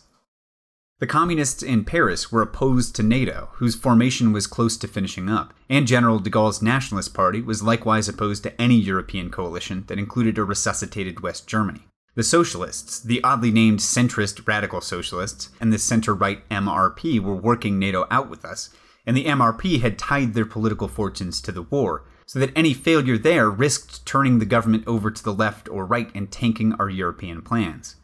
Even forcing the French to commit to real Vietnamese independence, these advisors said, might cause France's other colonies, like Morocco and Tunisia, to do the same thing, which would, they also said, rile up the French public and likewise turn the government left or right. I don't know enough about French politics to really evaluate those arguments in depth, but given that poll after poll found the French public not in support of the war, and given that all but the most leftist Frenchmen were totally uninterested in getting the USSR involved in France, they seem to me to be pretty shaky justifications. And I think that we probably could have continued implementing our plans in Europe even had the French made peace in Vietnam. Our consul general in Saigon likewise told Acheson that, quote, "Our support will not ensure Bao Dai's success, but the lack of it will probably make certain his failure," unquote, tying this into the global communist crusade. And I think that evaluation is true, except that the real caveat was that nothing would ensure Bao Dai's success. In any case, Acheson and Truman's resolve to help the French only increased over the summer. Thomas E. Dewey, then governor of New York and the Republicans' presidential nominee back in 1948, visited Indochina in July, and he found himself totally captivated by Delattre, suggesting that the general take a trip to the United States to personally call for more support. And at that moment, all parties were on board, so Truman and Acheson prepared to receive Delattre in September. The French CNC stopped over in Paris on his way to the U.S., wowing Henry Cabot Lodge, who will come up much later in this story, and General Dwight Eisenhower, though impressing the Britons who already knew him as fatigued and worn down. Delattre arrived in the U.S. on 13 September to obsequious fanfare from Henry Luce's Time, which said that he had been, quote, fighting one of freedom's bloodiest and most crucial battles, unquote, for 9 months, and that new aid for Indochina was essential, since it was, quote, the rampart against the communist surge towards Singapore and the Indies, unquote. Delattre stayed in the U.S. for 2 weeks, giving speeches and taking meetings in order to portray the war in Indochina as a black and white West versus communism type struggle. In particular, that Korea and Vietnam were two ends of the same struggle, except that while the U.S. headed a UN force, France was alone in Southeast Asia. Delattre also, in contrast to his own personal realism, talked up French chances for victory, if only more aid could be secured. From Logevall, quote, "At the Pentagon a few days later, Delattre tried again. If you lose Korea, he told Secretary of Defense Robert Lovett and the Joint Chiefs of Staff, Asia is not lost. But if I lose Indochina, Asia is lost. Tonkin was the key to Southeast Asia, and if Southeast Asia went, India would burn like a match, and there'd be no hindrance to the march of communism before Suez and Africa. The Muslim world would be engulfed, the Muslims of North Africa would fall in line, and Europe itself would be outflanked." Lovett praised Delatre's exegesis and said he agreed the stakes in Vietnam were huge, but he added that the United States has a primary obligation in other theaters. whereas your primary obligation is in your own theater.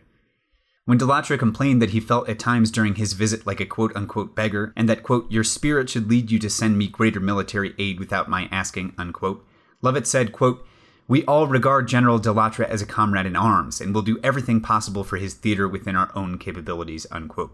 The general shot back, do not say my theater, it is our theater, unquote, and unquote. Whether or not Delattre got the Americans privately into his headspace, publicly Truman and the Congress were more behind the French than ever, and the publicity tour had done more than a bit to raise the profile of the French war in the United States. Before the visit, the U.S. had already delivered hundreds of fighters, bombers, and transport planes, along with mountains of small arms, artillery, and ammunition, although Logevall notes that the deliveries were behind what had originally been scheduled.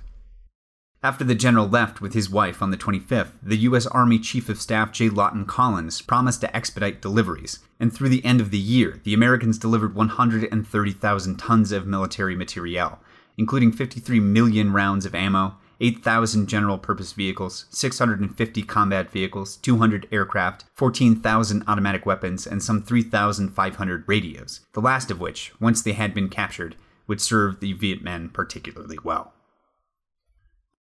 On his way back to Indochina through Paris again, Delattre finally submitted to a medical examination after months of fatigue and indigestion.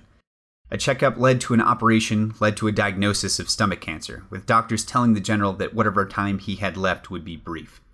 Delattre, undeterred, flew back to Indochina and prepared to lead the fall offensive. There was, coincidentally, one other party of foreigners headed to French Indochina in mid-October 1951. The young Congressman John Fitzgerald Kennedy, along with his brother Bobby and his sister Pat, finishing up their tour of the Middle East and Asia. Kennedy, receiving information on Vietnam in person for the first time, caught a much less rosy view of events than what the French had publicly espoused, what they let through AFP, and what Henry Luce allowed Time and Life to publish. I want to tell you that I am here, invited by the Committee of the Chief of Staff, and delighted to be so. I am here as a soldier, and I want to speak everywhere as a soldier. You see, I know you are very interested by the question of Indochina, and I am very interested to explain you exactly what job we are making there. Indeed, we are not making a colonial war. You know it very purely. It's finished, that kind of story. And those who think always that, I think they have missed the boat. We are there to help the associated nations that are now independent. We are here to help them to make their independence a real thing. And we have not only given to them that independence, but we have guaranteed that independence. And it's not a simple job. And the war we are making with them to protect them is a very hard war against an enemy whose name is Ho Chi Minh and Viet Minh, and which is absolutely communist enemy. You know, we are making there the war against communists. That's the reason why in Korea there is the war against communists. In Indochina there is the war against communists.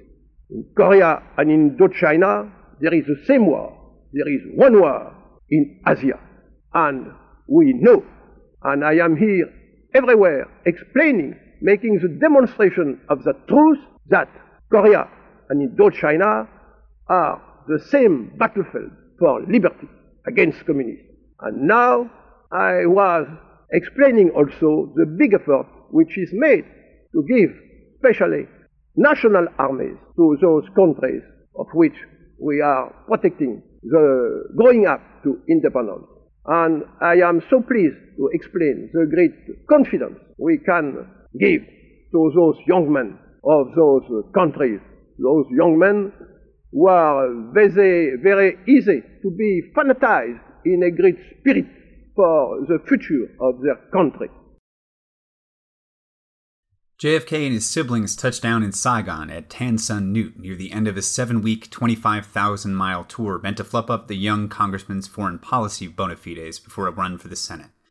They had already been through Israel, Iran, Pakistan, India, Singapore, Thailand, and Malaya, with Korea and Japan left to go. The strain of the long travel was already playing on the elder Kennedy, whose Addison's disease would come close to killing him on this trip.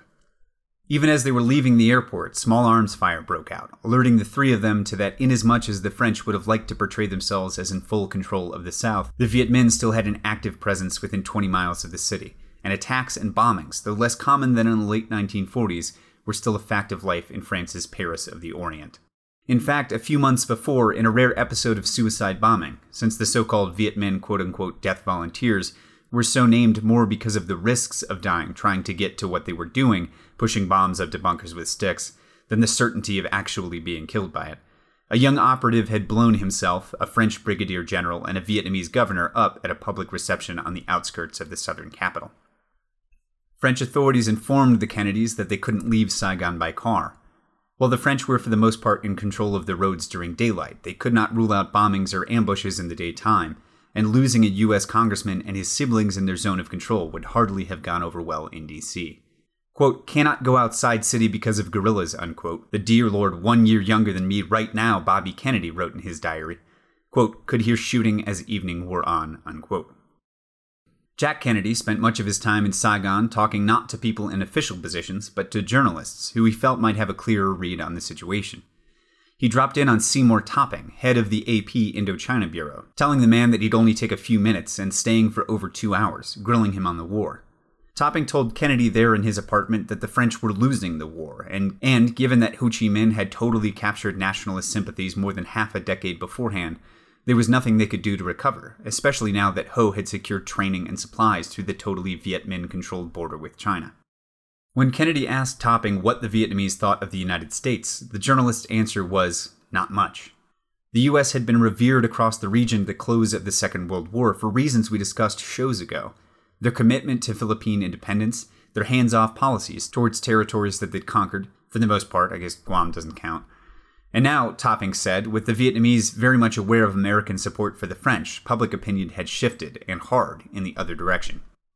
Jack got the same opinion out of some of the younger staffers at the American legation, but in a premonition of what would happen under his own presidential administration, as he questioned men higher up the ranks, the pessimist realism turned to blithe optimism.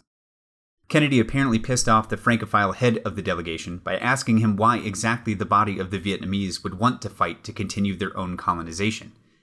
Delattre was as unhappy with the line of questioning, submitting a letter of complaint about the Kennedys to the American legation.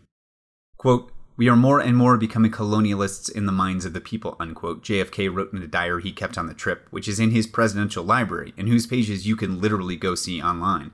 Quote, "Because everyone believes that we control the UN, and because our wealth is supposedly inexhaustible, we will be damned if we don't do what they, the emerging nations, want," unquote.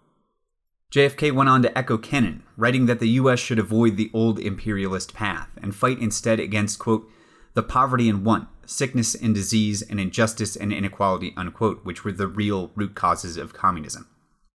When he made it back to Boston, Kennedy said to the Chamber of Congress there in a speech that, by contrast, is not in the online archive, and which I think you would have to travel to physically to lay hands on it, that, quote, "In Indochina, we have allied ourselves to the desperate effort of the French regime to hang on to the remnants of an empire. There is no broad general support of the native Vietnam government among the people of that area, for it is a puppet government," unquote. Kennedy added that it was a common knowledge in Saigon and Hanoi, if not in Time or Life, or the capitals of the West, that, quote, "a free election would go in favor of Ho and his communists," unquote. Back in Vietnam, Giap had drastically slowed even the pace of his guerrilla attacks at this point, using the summer rains to consolidate his forces and train up the militiamen who would have to replace the regulars who had died trying to break the Delattre line. The French, for their part, continued working the two major tactics that dominated the time they weren't spending fending off Giap, both of which enjoyed short-term success and long-term failure. The first were sweeps made by the mobile groups. These are somewhat like the operations Leah and Sainture that we heard about last episode, except more effective because the mobile groups themselves were more effective at what they did than the ad hoc groupements put together for the purpose by Valois years before. Mechanized infantry went zipping towards a village from 3 different directions, encircling any militiamen there and trapping them in wide encirclements. For the most part, this is going on in the deltas, and to a lesser, much less effective extent in the Annamese highlands and along the coast. The second tactic was that the French, when they had identified a village as a Viet Minh stronghold, They gave notice to the villagers that they would need to leave, and then they razed the whole pueblo from the air, usually with a carpet of napalm. Both techniques were reasonably effective at doing what they were designed to do: capture or kill Viet Minh cadres and destroy Viet Minh redoubts. Both likewise further diminished the Viet Minh's already thinly stretched right supplies, but neither managed a lasting impact. The first because there was, again, no civil administration ready to take over for the French after their soldiers left, and the Viet Minh could move right back in. The second because if the village had been leaning pro-Viet Minh before its destruction, each and every villager tended to join the Viet Minh after the French had torched their entire birthplace. Sensing this ineffectiveness, and probably unable to judge, even with his highly effective intelligence services, just how much he was managing to starve Ho and Giap's forces, not to mention very aware of his fast diminishing time to end his work in Indochina, General Delattre decided that he needed to push out of the delta and force the Vietnamese to offer battle, using the opportunity to crush large numbers of them, as he had in the Day River fighting in the spring. The general chose the area around Hoa Binh to make his move, located in the mountains just southwest of Hanoi, on the left end of the Red River Delta and just outside of the Delattre line. Route Coloniale 6 and the Black River, which is part of the Red River Delta system once it gets lower down and it joins that delta, both connected the capital with Hoa Binh, so supply problems, the French figured, would not be as difficult as in their earlier operations in the highlands. More importantly, the Viet Minh hadn't yet constructed the meandering, jungle-bound, precipitous mountain highways that would later be known as the Ho Chi Minh Trail through Laos and Cambodia. The rice coming up from the south and the Chinese trainers and supplies coming down from the north were passing through Indochina, and taking the hills around Hoa Binh might interrupt that supply. Two other considerations also came into play for the French. Hoa Binh was the ancestral capital of the Muong tribe, one of those non-ethnically Vietnamese mountainous peoples whose loyalty had turned to and remained stubbornly with the French. Definitively putting the town into French hands and keeping it there would help to secure the Muong, who at that point had already contributed thousands of troops and guides to the French forces. And finally, the French military was looking for funding both from their government in Paris and from their benefactors in Washington, and a big new win that proved the possibility of final victory was the order of the day. Now, what might sound odd about this plan, this operation, is that Hoa Binh was really just like a hard day's march or an easy bike ride from Hanoi, and moreover it was connected by two good modes of transportation, the river and the route that we just mentioned. And while it was nestled in the foothills of the so-called Thai Highlands, it was just on the edge of the glass-flat delta. How could it have been that the French were going to attack or take Hoa Binh? How could it have been that they didn't already have it?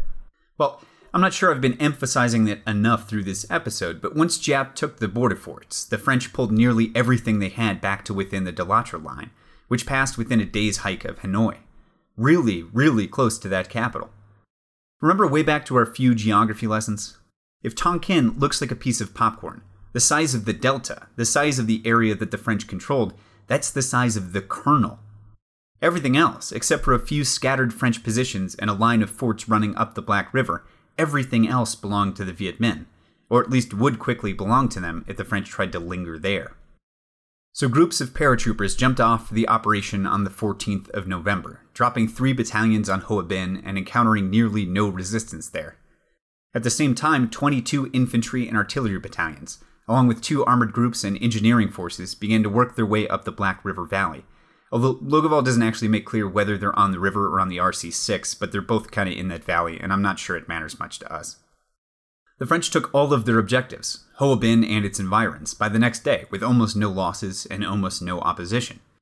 Giap, knowing that he had no superiority of numbers nor a good way to retreat his troops to safety if they were to lose an engagement, withdrew and began to form up a larger force to give the French what they'd come for. That preparation went on for weeks. The French, meanwhile, formed what they called a hedgehog, a recreation of the Delattre line in miniature, hoping to draw the Viet Minh explicitly into a meat-grinder engagement. In another premonition of American tactics later on, some Frenchmen might die, but air, armor, and superior armament would ensure that more, and maybe enough, Vietnamese died first. The weakness of the hedgehog was that unlike the Americans later on, the French didn't have all that many transport aircraft and fewer helicopters than you could count on your fingers, which meant that the new fortress had to be supplied by land or river. The RC6, like all the other colonial routes, had been in continuous disrepair for over a decade, and bombings by the French had nearly erased it. As Giap concentrated his forces, French engineers worked frantically at filling trenches and craters and bridging streams. However, Fall writes, quote, until almost the end of the battle, they never had time to clear away the underbrush on both sides of the road, unquote, which we know by now is an ominous kind of statement. Moreover, and worse, the RC-6 proceeded mostly through valley bottoms, meaning that it was dominated by heights along its whole length, terrain features the French never had the men to take and control during the battle. Fall says that, quote, as it turned out, the battle for Hoa Binh was to become first and foremost a battle for the communications leading to it, unquote, which I think really applies to the whole length of both wars. The French ended up developing a system of forts and strongpoints along the Black River and the RC-6, meant to ward off Viet Minh ambushes, but which was really a recreation of the RC-4 in miniature. Little isolated castles that tied men down and that could not, when actually assaulted, resist the Viet Minh's short attack. And as the battle went on, and it would go on until February, for months, supplying these forts became as much of a problem for the French as supplying Hoa Binh itself. This fight, the Battle of Hoa Binh, it's tough to succinctly describe. Delattre was hoping that Giap would come to him, and come Giap did, but with a much better plan of his own.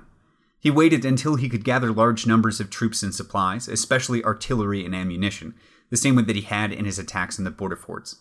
He had his troops dig trenches and hollow out hills, giving them avenues of approach to the French, surrounded by November and Hoa Binh, in which they were virtually immune to the now much feared napalm of French close air support. And then Giap did what he would do more than a year later in Dien Bien Phu. He orchestrated slow, grinding attacks, taking one hill here, wiping out a strong point there, harrying the French so that they had to continue pouring men and materiel into the Hedgehog. All the while, Giap was training more anti-aircraft guns on the Hoa Binh airfield and pushing more troops onto the Black River and the RC-6, making sure that the French would burn even more men and supplies, trying to, as Fall writes, quote, resupply 5 infantry battalions locked up in a pocket without the slightest offensive value, unquote. I'm going to give you just a bit more of Fall here, for color, but in all seriousness, his book, A Street Without Joy, would be an excellent accompaniment to this podcast. I found following the actual shape of the war almost impossible reading it without a wall map, but it's incredible, even so, especially, like I said earlier, for feeling. And I think maybe the aimlessness of its structure points up the aimlessness of the fighting itself. I'd say do yourself a favor, get the book and read it along with this show. When I get to a battle, read that battle, and then you'll have a better idea of both what I'm trying to talk about and what he's trying to talk about. For the moment, though, here's an attack on a post on the Black River. Not even an attack on Hoa Binh itself, but which I think is emblematic of most of the fighting that went on in the Battle of Hoa Binh. Quote, the attack came after an intensive preparation fired by the enemy's heavy mortars. Since the mortars were firing from a defilated position, they were, of course, impervious to the counter-battery fire of the French artillery and out of range of the French mortars on the other side of the river. After a preparation of about 40 minutes, enemy fire concentrated on the southern strongpoint, and at 10:10 at night, shrill screams of Tien Lin, forward, were heard as enemy infantry threw itself across the barbed wire and the minefields without regard to losses, which, under the concentrated fire of the French automatic weapons, were murderous. One quote-unquote human wave attack after another was smashed by French defensive fires, supplemented by the artillery batteries from the east bank of the river now firing directly into the barbed wire of the French positions. By 11:40, it was obvious that the southern strongpoint could no longer be held. The barbed wire entanglements, now covered with a carpet of enemy bodies, had become totally useless as a hindrance. Most of the emplacements for automatic weapons had been blasted to bits by enemy mortars, and the surviving Moroccans were rapidly running out of ammunition. At 1:15, the commander of Tuve ordered the last survivors of the southern strongpoint to cross the bridge to the northern position. But the northern strongpoint was to be given no respite. At 0300, 5 battalions threw themselves against the 200-odd men of Tuve. The tanks of the armored platoon stationed at the position, guns depressed to minimum elevation, fired into the screaming human clusters crawling over the parapets into the fort, their heavy treads crushing heads, limbs, and chests by the dozens as they slowly moved like chained elephants in the little open space left in the post. But soon they too were submerged by the seemingly never-ending human wave, with scores of hands clawing at their turret hatches trying to pry them open, stuffing incendiary hand grenades into their cannon, firing Tommy gun bursts into their driving slits, finally destroying them with point-blank bazooka bursts, which lit up their hulls with the sizzling of white-hot metal. The sweetish smell of searing flesh rose in the air. All the 5 tank crews died to the last man, roasted alive in their vehicles, but time had also run out for the rest of the garrison at Tuve. With their backs to the Black River, many of the survivors rolled down the steep embankment into the water and then waded or swam across towards a small island in the river for a last stand. But the communists appeared satisfied with their victory. As the morning came, heavy silence reigned over Tuve, and Moroccan patrols slipped off the island back into the post. They found it deserted of enemy fighters and stripped of all weapons. But the enemy had also left behind more than 400 bodies, unquote. This kind of fighting must have seemed monstrous to the French, and it might seem monstrous to us now. But in the first place, Giap was using the resources he had, men, to counter the advantages of the French. And in the second, as long as his troops weren't being compelled by force to participate, Giap's tactics violated none of the rules of war, while the French bombings and napalmings of villages certainly did. The RC-6 presented the same problems as the Black River, with Fall saying that, quote, the whole 25-mile stretch had now become one vast cavalry, finally absorbing 12 battalions of infantry and 3 artillery groups, not to speak of hundreds of fighter bomber and aerial supply missions, unquote.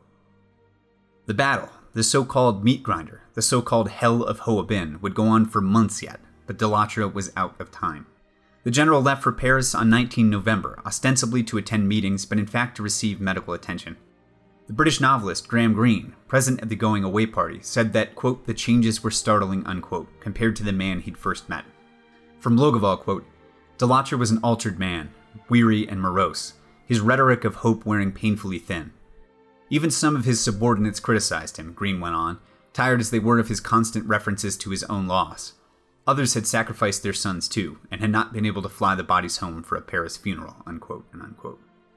Delattre flew back to France and continued deteriorating through 2 different major surgeries seeking to excise his cancer. He worsened and began to slip in and out of consciousness in early January, telling General Valois, who attended him in hospital, that, quote, there is only one thing that upsets me. I have never completely understood Indochina, unquote. In his last moment of consciousness, 2 days before his death, Delattre asked, where is Bernard? He died on the 11th. This was the end of Delatre's year, known as such in French histories of the war. Logoval says that he'd shown the power and the limits of an individual's ability to affect both peace and war. His decisive leadership changed the tone of the conflict for the troops, and might well have saved the French from what would otherwise have been total defeat when Giap made his move on the Delta in the spring. But without then immediately using that position of strength to push for a negotiated end to the war, all that it did, in the context of the long run, was to prolong the fighting for another 3 years. Delattre worked to build up the Vietnamese National Army, and rhetorically at least, voiced support for a strengthening of the Bao Dai regime. But he discouraged any move towards real sovereignty, and he left that government as weak as he found it.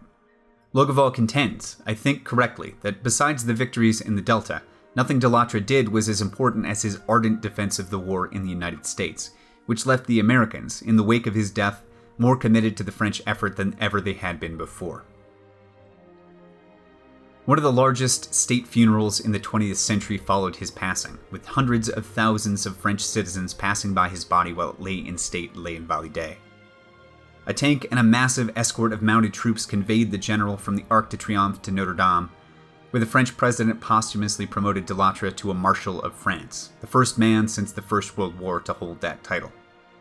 From Logoval, quote, for those who seek symbols, there were several.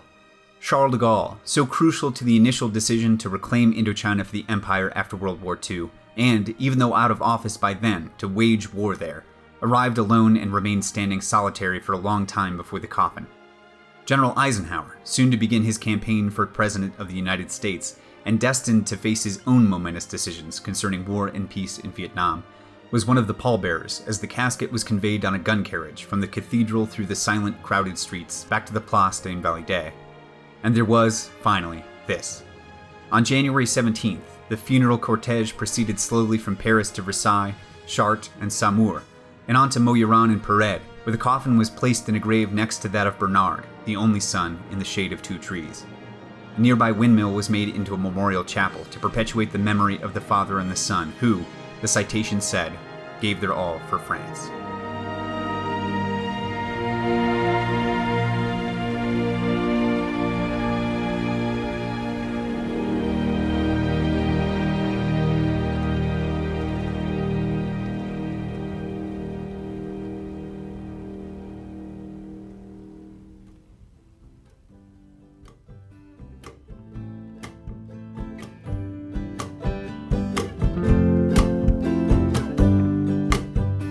And that is the end of our 5th episode in this series, folks.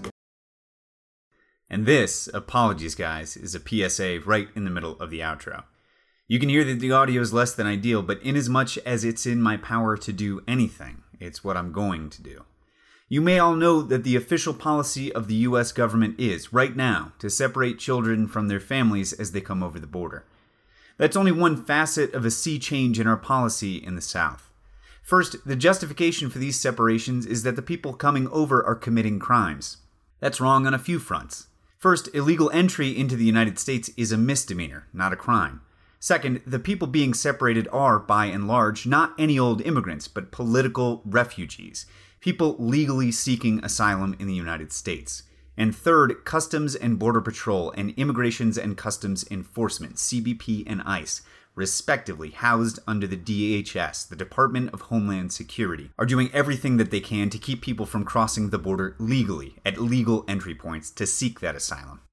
You may know that ICE and CBP are allowed to operate outside of normal constitutional bounds within 100 miles of a border or an entry point, a territory that includes 2 out of every 3 United States citizens, that they could ignore the Fourth Amendment and check papers. You may know that ICE and CBP officers are posing as regular police to gain illegal entry into houses, churches, and businesses. You may know that the Trump administration has hugely increased the size of those agencies, even though they have historically had problems hiring people who are not racist, unbalanced, or totally unfit. You may also know that they've waived virtually all requirements in order to swell those ranks with the racist, unbalanced, and totally unfit. You may also know that the U.S. government, per an article just published in the New Yorker, has no plans to reunite these families once they've been processed, and no way to do so. You may know that the centers that these children are being housed in are by and large private, by and large being run for profit, and that they are by and large wholly inadequate, consisting of space blankets, floors, and chain link fences. You may also be aware, even if you're not a parent, that there is no humane way to separate a young child from its parents. In the typical manner of this administration, likewise, CBP and ICE have made no provision for the care of these children. Those that are lucky are housed with older kids who already have experience changing diapers and feeding babies and toddlers. Those that are not, well, you can imagine. You may know all of that. We have, over the first year and a half of this presidency, often asked ourselves if we've reached the moment that Martin Niemöller remembered with his poem, quote, "First they came for the socialists, and I did not speak out, because I was not a socialist. Then they came for the trade unionists, and I did not speak out because I was not a trade unionist. Then they came for the Jews, and I did not speak out because I was not a Jew. Then they came for me, and there was no one left to speak for me." You may not have thought that the Muslim ban was that first moment.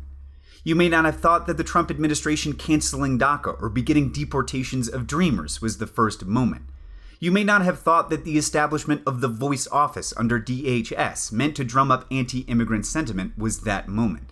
You may well not have thought that sending troops to the border or housing asylees in prisons or selling massive contracts to private prison companies to house immigrants was that moment. What we have on our hands now are not temporary housing, are not prisons, are not detention centers. What these are, what they would be called by ourselves and our press, were they in any other country, are concentration camps.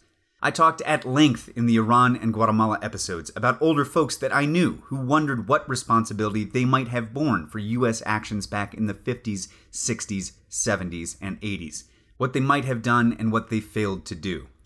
Well, this is a moment that you will remember when you're older and grayer, when you're looking back over your life, when you're wondering if you spent it well. You may not be a Muslim or an immigrant. You may not have kids or know the pain of being separated from them. You may not know anyone of another race. You may not have experienced domestic violence or the terror of a gang-ravaged homeland. You may never have had to flee anywhere or fear for your life at any moment. But what you are is better than this. And what you can do is get in touch with your church, your synagogue, your mosque. You can look up Indivisible, call your college, call your congresspeople. You can get out in the street right now, today. Or you can wonder when it's going to be your turn.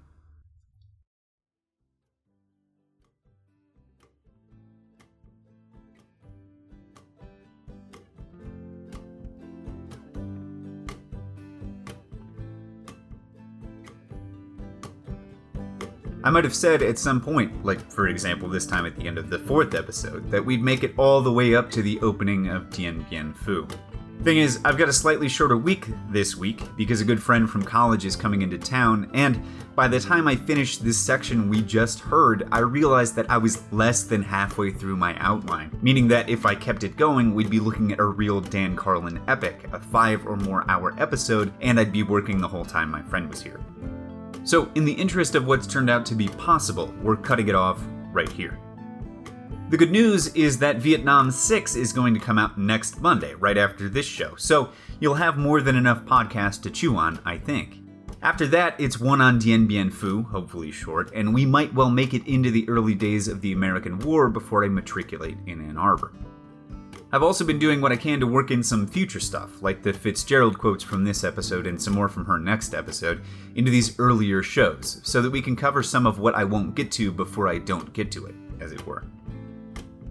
Thanks for sticking with me through all of this, guys. It never quite got as big as we'd hoped, and it never quite brought in enough to make a living out of it, but I'd have a hard time saying I'd have rather done anything these past 2 years differently. Come say hi on the internet before there's nothing to say hi about. Rate, review, subscribe, make one last big push for me and SFD. Alright, that's all for now. Next show next week. It's the Korean War, Eisenhower, Dulles, and, no fooling, a walk right up to the fatal gates of Dien Bien Phu. I'm Jonathan Coombs, and this is Safe for Democracy.